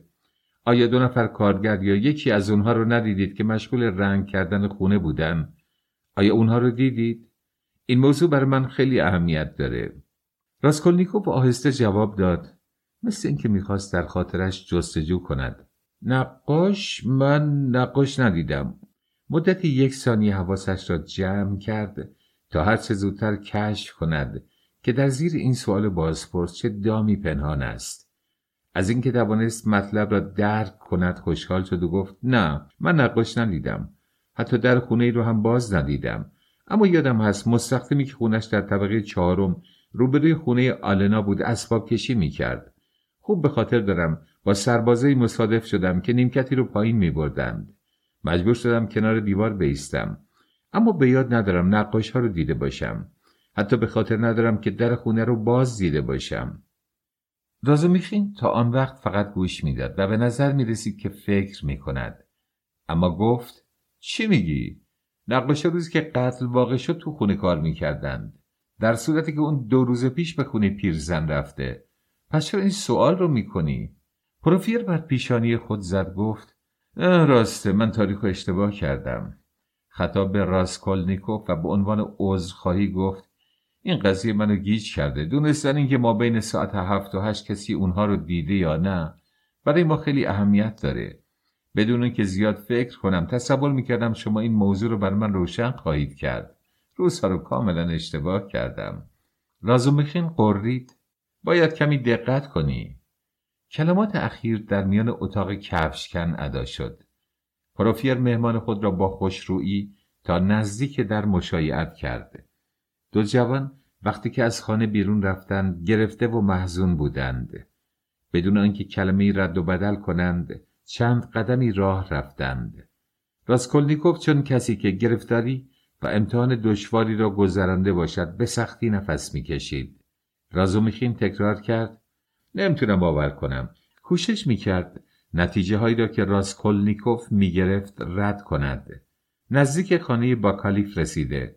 منتظر پولشرای و دنیا بودند. رازومیخین گرم مباحثه شده و هر لحظه در وسط کوچه می ایستاد. اولین دفعه بود که دو جوان درباره آن موضوع آشکار صحبت می کردند. راسکولنیکوف با لبخندی سرد و بی‌اعتنا گفت اگه میخوای باور نکن، تو بر حسب عادت همیشگی نتونستی چیزی مشاهده کنی، اما من تمام کلمات اونها رو سنجیدم. تو بدبینی. از این جهت صحبت‌های اشخاص رو به قصد پنهون اونها مربوط میدونی. البته تصدیق میکنم که لحن پروفیر عجیب بود. مخصوصا این الکساندر بدجنس. حق داری. نمیدونم چه نظری داشت. اما چطور ممکنه؟ چطور؟ شاید الکساندر از دیروز سالا تغییر عقیده داده باشه. نه اشتباه میکنی. اگه چنان فکر ابلهانه‌ای داشتن کوشش میکردن اونو پنهان کنند. برای اینکه تو رو مطمئن ساخته و گول بزنند. عقیده خودشون مخفی میکردند و منتظر لحظه‌ای میشدند که بتونن فکر خودشون رو آشکار کنند. با فرضی که تو میکنی روش امروز اونا بی‌شرمانه و دلیل عدم مهارتشونه. اگر مدرکی داشتند، منظورم دلیل محکمه، یا اگر ظنی قوی داشتن که مبتنی بر مدارک باشه کوشش میکردن به امید به دست آوردن دلایل بیشتر بازی خودشون رو مخفی کنند. در این صورت منزل منو تا حالا تفتیش کرده بودم، اما حالا مدرکی ندارند. حتی یک مدرک هم ندارند. فرضیات و حدسای اونا متکی بر هیچ حقیقتی نیست. از این جهت به بی‌شرمی متوسل میشن. شاید علت این عمل اونا عصبانیت پروفیر باشه که از نداشتن مدارک خشمگینه. شاید هم مقاصدی داره. با هوش به نظر میاد.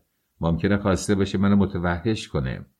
اونم برای خودش روشی داره. به علاوه روشن کردن این مطالب تنفرانگیزه. از این مطلب بگذریم. آره تنفرانگیزه. مقصودت رو میفهمم. اما حالا که بی‌پروا در این خصوص صحبت کردیم و به عقیده من خوب کاری کردیم، اعتراف میکنم که از مدتی پیش متوجه شدم که این فکر رو دارند. البته این فکر به صورت شکی مبهم توی مغز اونا موج میزنه و به زحمت میتونه خودنمایی کنه. ولی پذیرفتن این فکر با همون شکلم زیاده روی بود. اون وقت چه چیزی باعث شده چنان سوء ظن نفرت انگیزی رو پیدا کنند؟ اگه بدونید چقدر عصبانی شده بودم. دانشجوی فقیری گرفتار فلاکت و مالی خولیاست و در آستانه ناخوشی شدیدیه که شاید همون فقر مقدمات اون باشه. مرد جوون بی اعتماد و خودپسندی به ارزش خودش پی برده و مدت 6 ماه تو اتاقش نشسته و کسی رو نمیبینه. با لباس ها و کفش های پاره خودشو به پلیس رذل معرفی میکنه. اون هم درشتی میکنند و وجه یک صفحه واخواست شده رو ازش مطالبه میکنند. اتاقی کلانتری پر از جمعیت و گرماسنج رامور 30 درجه حرارت رو نشون میده. بوی رنگ و روغن هوای اتاق رو تحمل ناپذیر میکنه. جوان میشنوه که درباره قتل کسی که روز پیش به خونش رفته بود صحبت میکنن. شکمش هم خالیه. چطور ممکنه در این شرایط انسان بیهوش نشه؟ اون وقت تمام حدسای اونا بر این بیهوشی متکیه. همشون برن به جهنم و درک. رودیا، میدونم که اینطور برخورده آدمو اذیت میکنه، اما اگر جای تو بودم بریش تمام اونا میخندیدم یا اینکه تو صورتشون توف میکردم و به این وسیله تنفر خودم رو بهشون نشون میدادم. جرأت داشته باش تو صورتشون توف کن. خجالت آوره. راسکولنیکوف با خود فکر کرد.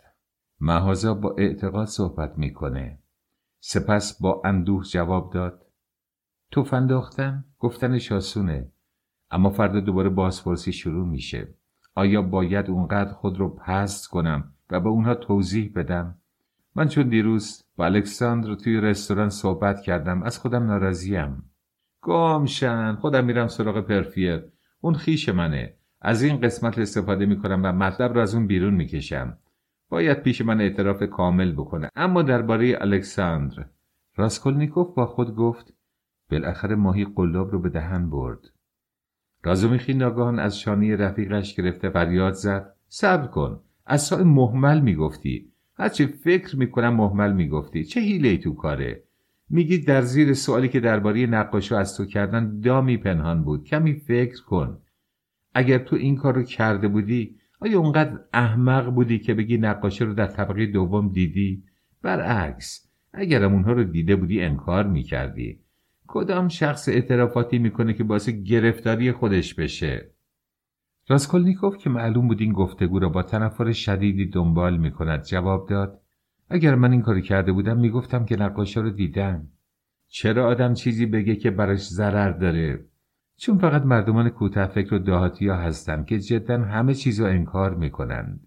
شخص باهوش موضوعهایی رو که به زحمت میتونه نادرستیشون رو ثابت کنه اقرار میکنه، ولی اونا رو به نحو دیگه‌ای تشریح میکنه.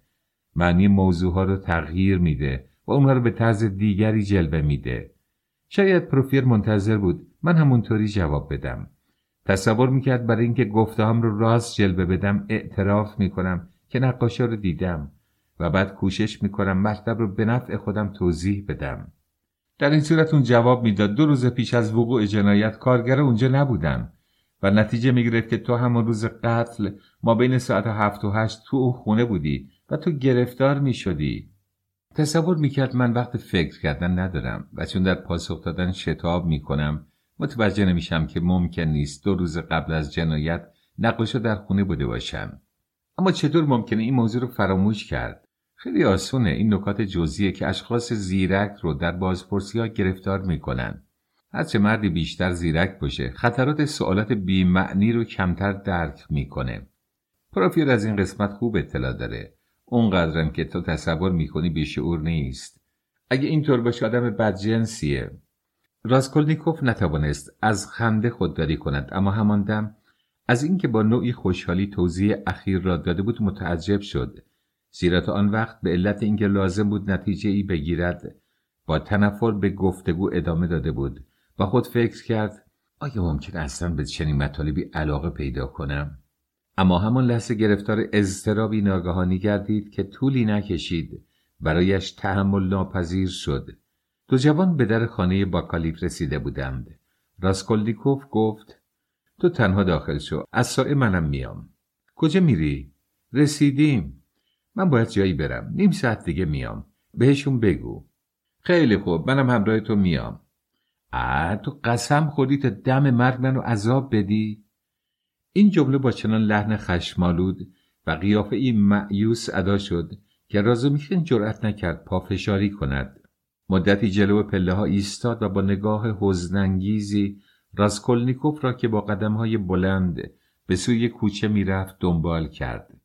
بالاخره پس از آن که دندانهایش را به هم فشرد و مشت‌ها را گره کرد و به خود قول داد پروفیر را مثل لیمویی در دست فشار دهد و له کند، به سوی اتاق بانوان رفت تا به پولشرای که از غیبت طولانی مضطرب شده بود آرامش بدهد. وقتی که راسکولنیکوف نزدیک خانه‌اش رسید، شقیقه‌هایش خیس عرق بود و با زحمت نفس می‌کشید. پله‌ها را 4 به 4 بالا رفت، داخل اتاقش شد و در را به روی خود شفت کرد. سپس در حالی که از وحشت گیج شده بود، به سوی مخفیگاه دیوار رفت و دست را زیر پارچه آن برد و همه اطراف سوراخ را تفتیش نمود. پس از اینکه تمام گوشه ها را دست زد و چیزی پیدا نکرد، از جای برخاست و نفس راحتی کشید. هنگامی که به خانه باکلیف نزدیک شده بود، ناگاه به فکرش رسید که ممکن است یکی از اشیاء سرقت شده در شکافی از دیوار لغزیده باشد. اگر روزی از آنجا زنجیر یا دکمه مچ دست و یا قطعه‌ای از کاغذهایی که جواهرات در آن پیچیده شده و با دست پیرزن مشخصاتی بر آن نوشته شده است به دست آید، این چه مدرک وحشت‌آوری خواهد بود. مثل اینکه در خیالات مبهمی فرو رفته بود. لبخند عجیب و ابلهانه‌ای بر لبانش جاری شد. بالاخره کلاهش را برداشت و بدون صدا از اتاق بیرون رفت. افکارش در هم و بر هم بود. متفکر از پله‌ها پایین رفت تا به در بزرگ عمارت رسید. صدای بلندی شنید که می گفت اینهاش اومد. جوان سر را بلند کرد. دربان جلو آستانه اتاق خود ایستاده راسکولنیکوف را به مردی کوتاه قد که ظاهرش مثل بورژواها بود نشان میداد. این مرد لباس بلند و یک جلیقه به تن داشت و از دور تصور میرفت یک زن دهاتی است. کاسکتی چرب و کثیف به سر داشت. سرش بر روی سینه خم شده و قامتش خمیده به نظر می آمد. از صورت پرچین و پژمرده اش معلوم بود که باید 50 سال بیشتر داشته باشد. در چشمان کوچکش اثری از خشونت و نارضایتی آشکار بود. راسکولنیکوف به دربان نزدیک شده پرسید چه خبره؟ بورژوا زیر چشمی به او نگاه کرد و مدتی او را برانداز نمود و بدون آنکه کلمه‌ای صحبت کند پشت کرد و از خانه دور شد. راسکولنیکوف فریاد زد چی شده؟ این آقا اومده بود بپرسه آیا دانشجویی در این خونه منزل داری یا نه. اسم شما رو برد و پرسید کجا منزل دارید. در این ضمن شما پایین اومدید. من شما رو نشون دادم و اون رفت. دربان هم کمی متعجب بود و پس از دقیقه‌ای تأمل داخل اتاقش شد. راسکولنیکوف دنبال مرد بورژوا راه افتاد. هنوز از خانه بیرون نرفته بود که دید ناشناس در طرف دیگر خیابان با قدم‌های آهسته و منظمی راه می‌رود. جوان می‌توانست به او برسد اما مدتی به همین اکتفا کرد که به فاصله کمی از او راه برود. بالاخره پهلوی او رسید و به صورتش نگاه کرد. بورژوا فوراً از وجود او مطلع شد و نگاه تندی به او انداخت و دوباره چشمها را پایین افکند. مدت 2 دقیقه بدون آنکه چیزی بگوید هر دو دوش به دوش یکدیگر راه می رفتند. راسکولنیکوف بی آنکه صدا را بلند کند گفت شما آدرس من از دربون پرسیدید. بورژوا جوابی نداد و حتی به جوان نگاه نکرد. باز هم سکوت برقرار گردید. راسکولنیکوف با صدای مقطعی تکرار کرد شما اومدید. منو خواستید. و حالا سکوت میکنید. این چه معنایی داره؟ مثل اینکه کلمات به زحمت از دهانش بیرون می آمد. این دفعه مرد چشمها را بلند کرد و با وضع عبوسی به جوان نگاه کرد و با صدایی آهسته اما روشن و صاف گفت قاتل. راسکولنیکوف در کنار مرد راه می رفت. ناگاه حس ضعف بر زانوهایش مسلط گردید و لرزشی پشتش را گرفت. مدتی 1 ثانیه قلبش گرفتار ضعف گردید. بعد با شدت فوق‌العاده‌ای به تپش افتاد. هر دو مرد در چند قدمی یکدیگر راه می رفتند بدون آنکه کلمه‌ای با هم صحبت کنند. راسکولنیکوف با صدای تقریبا نامفهومی زمزمه کرد آخه چی؟ کی قاتله؟ تو قاتلی. مرد این جواب را با وضوح و انرژی بیشتری ادا کرد. در عین حال لبخند پرکینه زعفرآلودی بر لب داشت و با نگاه ثابتی به صورت بیرنگ راسکولنیکوف که چشمانش تار شده بود نگاه می کرد. در آن لحظه هر دو به 4 راهی نزدیک می شدند.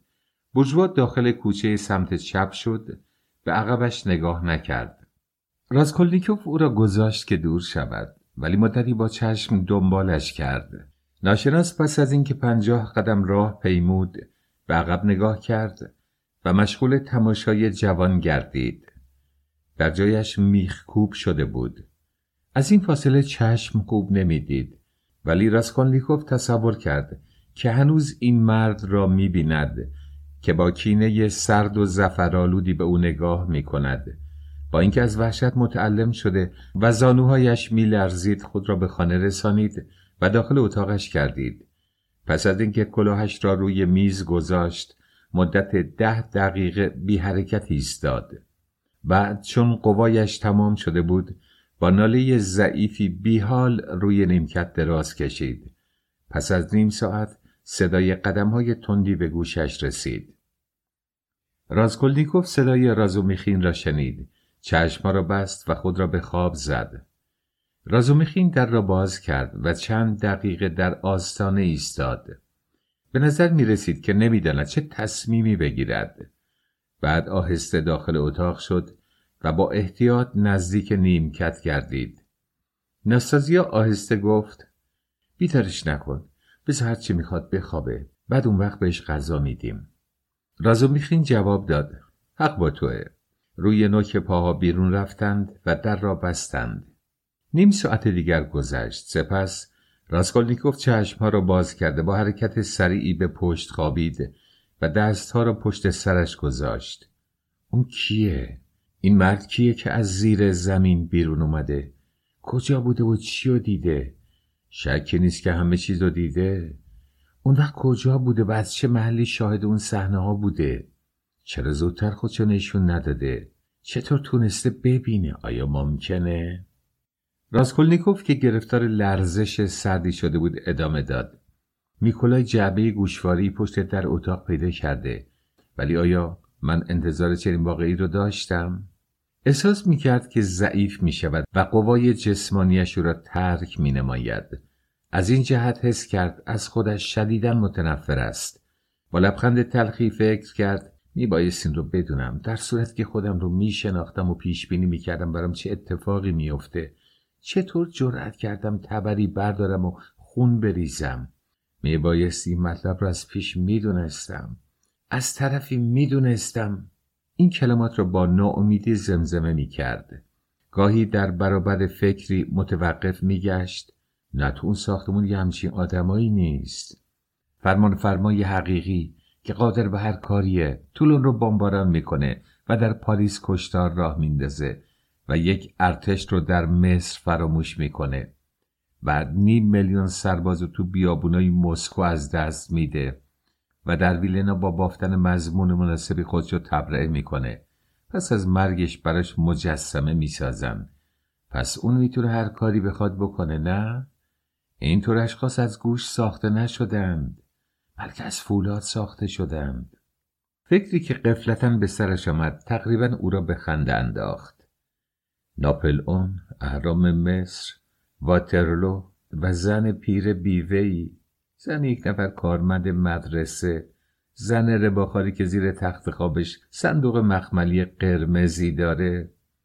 چطور پروفیر میتونه چنان تشبیهی رو هضم کنه؟ علم زیباشناسی همچین مقایسه هایی رو رد میکنه. اون حتما با خودش میگه آیا ممکن بود ناپلئون به زیر تخت خواب پیرزنی بلغزد؟ چه حماقتی! گاهگاهی احساس میکرد که تقریبا هذیان میگوید. در حال هیجان تبالودی بود. با خود میگفت پیرزن معنایی نداره. فرض کنیم موضوع پیرزن اشتباهی باشه. موضوع اون نیست. موضوع اون حادثه کوچکی بیش نبود. میخواستم هرچه زودتر قدمی فراتر از اون چه که هستم بذارم. من یک آدم رو نکشتم. من اون اصل رو معدوم کردم، اما نتونستم از روی اون بگذرم و در این طرف اون باقی موندم. فقط تونستم آدم بکشم و از قرار معلوم در این کارم خوب موفق نشدم. یک اصل. چرا رازومیخین به سوسیالیستا حمله میکرد؟ اونا مردمان فعالی هستند.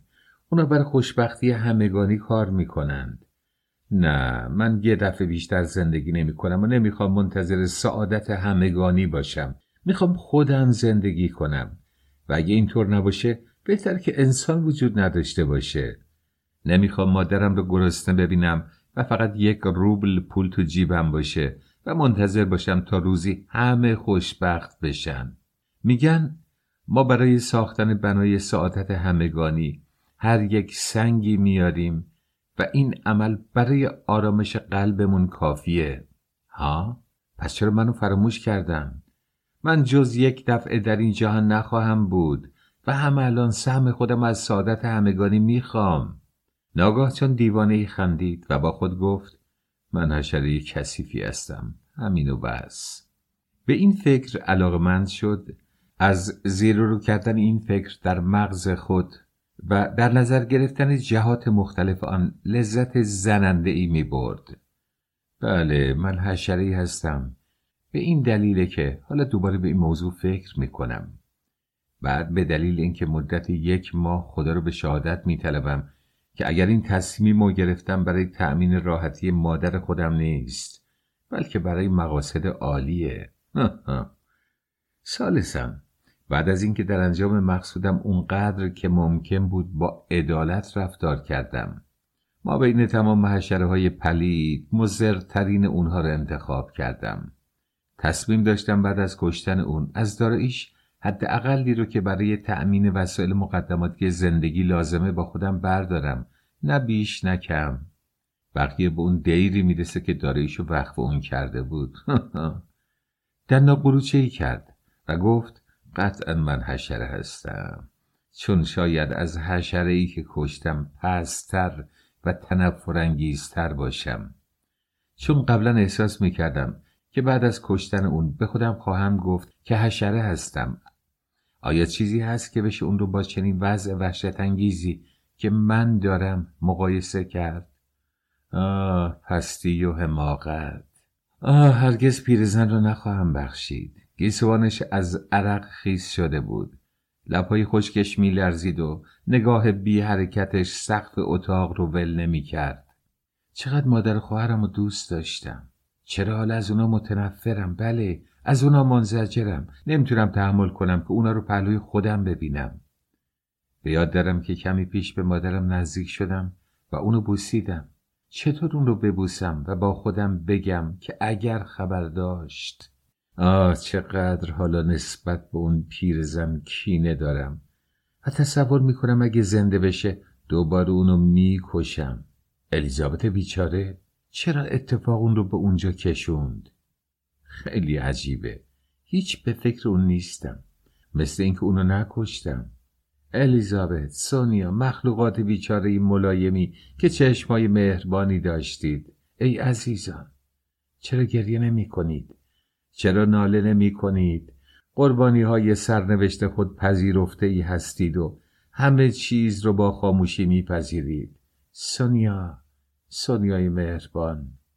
بیهوش شد و در حال بیهوشی با کمال تعجب دید که در میان کوچه است. پاسی از شب گذشته بود. تاریکی پیوسته غلیظتر می شد. ماه تمام با تلألؤی زیاده از حد می درخشید، اما هوا خفه کننده بود. عده زیادی از اشخاص در میان کوچه ها بودند. کارگرها و مردمان دیگر به خانه های خود برمی گشتند. دیگران گردش می کردند.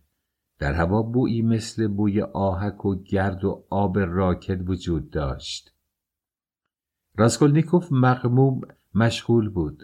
خوب بیاد آورد که وقتی از خانه بیرون آمد مقصدی و کاری فوری داشت که میخواست انجام دهد. اما چه کاری؟ فراموش کرده بود. ناگاه متوقف شد و دید در پیاده‌رو دیگر مردی با دست به او اشاره می کند و مثل اینکه اتفاقی نیفتاده باشد سر را پایین انداخته بدون آنکه به عقب نگاه کند یا راسکولنیکوف را صدا زند راه خود را دنبال نمود. جوان با خود فکر کرد آیا اشتباه کردم؟ با این حال شروع به تعقیب او نمود. پیش از آن که 10 قدم راه برود غفلتاً او را شناخت و وحشت زده شد. این همان بورژوای لحظه‌ای پیش بود که همان قد خمیده و همان لباس را به تن داشت. راسکولنیکوف که قلبش به شدت می‌تپید به فاصله کمی از او راه می‌رفت. هر دو داخل یک کوچه شدند. باز هم مرد به عقب بر نمی‌گشت. راسکولنیکوف از خود می‌پرسید آیا می‌دونه که عقب اون هستم؟ بورژوا از آستانه بزرگی عبور کرد. راسکولنیکوف به تندی به در نزدیک شد و مشغول نگاه کردن گردید. فکر می‌کرد شاید این مرد اسرارآمیز برگردد و او را صدا کند. چون بورژوا داخل حیاط شد به عقب برگشت و به نظر می‌آمد که جوان را با حرکتی به خود می‌خواند. با شتاب داخل حیاط شد، ولی چون به حیاط رسید بورژوا را ندید. راسکولنیکوف چون حدس می‌زد که آن مرد از پله‌های اولی بالا رفته است به دنبال او بالا رفت. این پنجره طبقه اول است. شیشه نور اسرارآمیز و غم‌انگیز ماه را صاف می‌کرد. این هم طبقه دوم. این آپارتمانیه که نقاشا در اون کار میکردن. چطور شده بود که خانه رو فوراً نشناخته بود؟ صدای پای مردی که پیش از او بالا میرفت قطع شد. پس متوقف شده یا در جایی پنهان شده؟ این طبقه سومه. بالاتر برم؟ چه سکوتی! این سکوت وحشت آوره. با این حال از پله ها بالا رفت. از صدای پایش میترسید. خدایا چقدر تاریکه. یقینا اون مرد در اینجا در گوشه‌ای مخفی شده. خانه مشرف به ایوان درش تماماً باز بود. اتاق کفشکن خالی و خیلی تاریک بود. جوان روی نوک پاها داخل سالن شد. نور ماه این اتاق را کاملا روشن کرده بود. مبل‌های اتاق عوض نشده بود. راسکولنیکوف صندلی‌ها و آینه و نیمکت زرد و تصاویر قاب شده را در جای خودشان دید. ماه با صورت گرد بزرگ و سرخ مسی رنگش از پنجره مشاهده می‌شد. مدتی در میان سکوت عمیقی منتظر ایستاد. ناگاه صدای خشکی شبیه به صدای تخته‌ای که شکسته شود به گوشش رسید. سپس سکوت دوباره حکم فرما شد. مگس هوشیاری با شیشه برخورد کرد و شروع به کز شکایت آمیزی نمود. در همان لحظه تصور کرد که در گوشه ای ما بین دولاب کوچک و پنجره پالتو زنانه‌ای را می‌بیند که به دیوار آویزان شده است. فکر کرد چرا این پالتو اونجاست؟ قبلا اونجا نبود. آهسته نزدیک شد. گمان برد که کسی پشت این لباس پنهان شده است. لباس را با احتیاط به عقب زد و دید آنجا یک صندلی هست. روی آن صندلی در گوشه‌ای پیرزن نشسته بود. مثل اینکه دوتا شده بود. سرش را به حدی خم کرده بود که جوان نتوانست صورت او را مشاهده کند. اما پیرزن همان آلنا بود. راسکولنیکوف با خود گفت اون میترسه. آهسته تبرش را از میان گره بیرون کشید و 2 دفعه با آن بر فرق سر پیرزن کوبید. اما عجب آنکه پیرزن در زیر آن ضربت‌ها حرکتی نکرد. مثل اینکه از چوب بود. جوان که بهت زده شده بود خم شد تا او را خوب ببیند، اما او سرش را بیشتر پایین انداخت. جوان به روی کف اتاق خم شد و او را از پایین به بالا نگاه کرد. وقتی صورت او را دید وحشت زده شد. پیرزن میخندید. بلی، با خاموشی میخندید و کوشش میکرد کسی صدای خنده اش را نشنود. غفلتاً به نظر راسکولنیکوف چنان رسید که در اتاق خواب باز است و آنجا هم اشخاصی میخندند و زمزمه میکنند.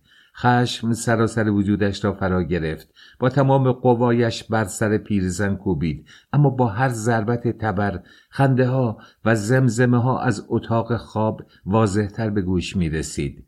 اما پیرزن به خود میپیچید. میخواست فرار کند. اتاق کفشکن از مردم پر بود. در مشرف به ایوان باز بود. از بالا تا پایین پله اشخاص زیادی بودند. همه نگاه میکردند. همه مخفی شده و با خاموشی منتظر بودند.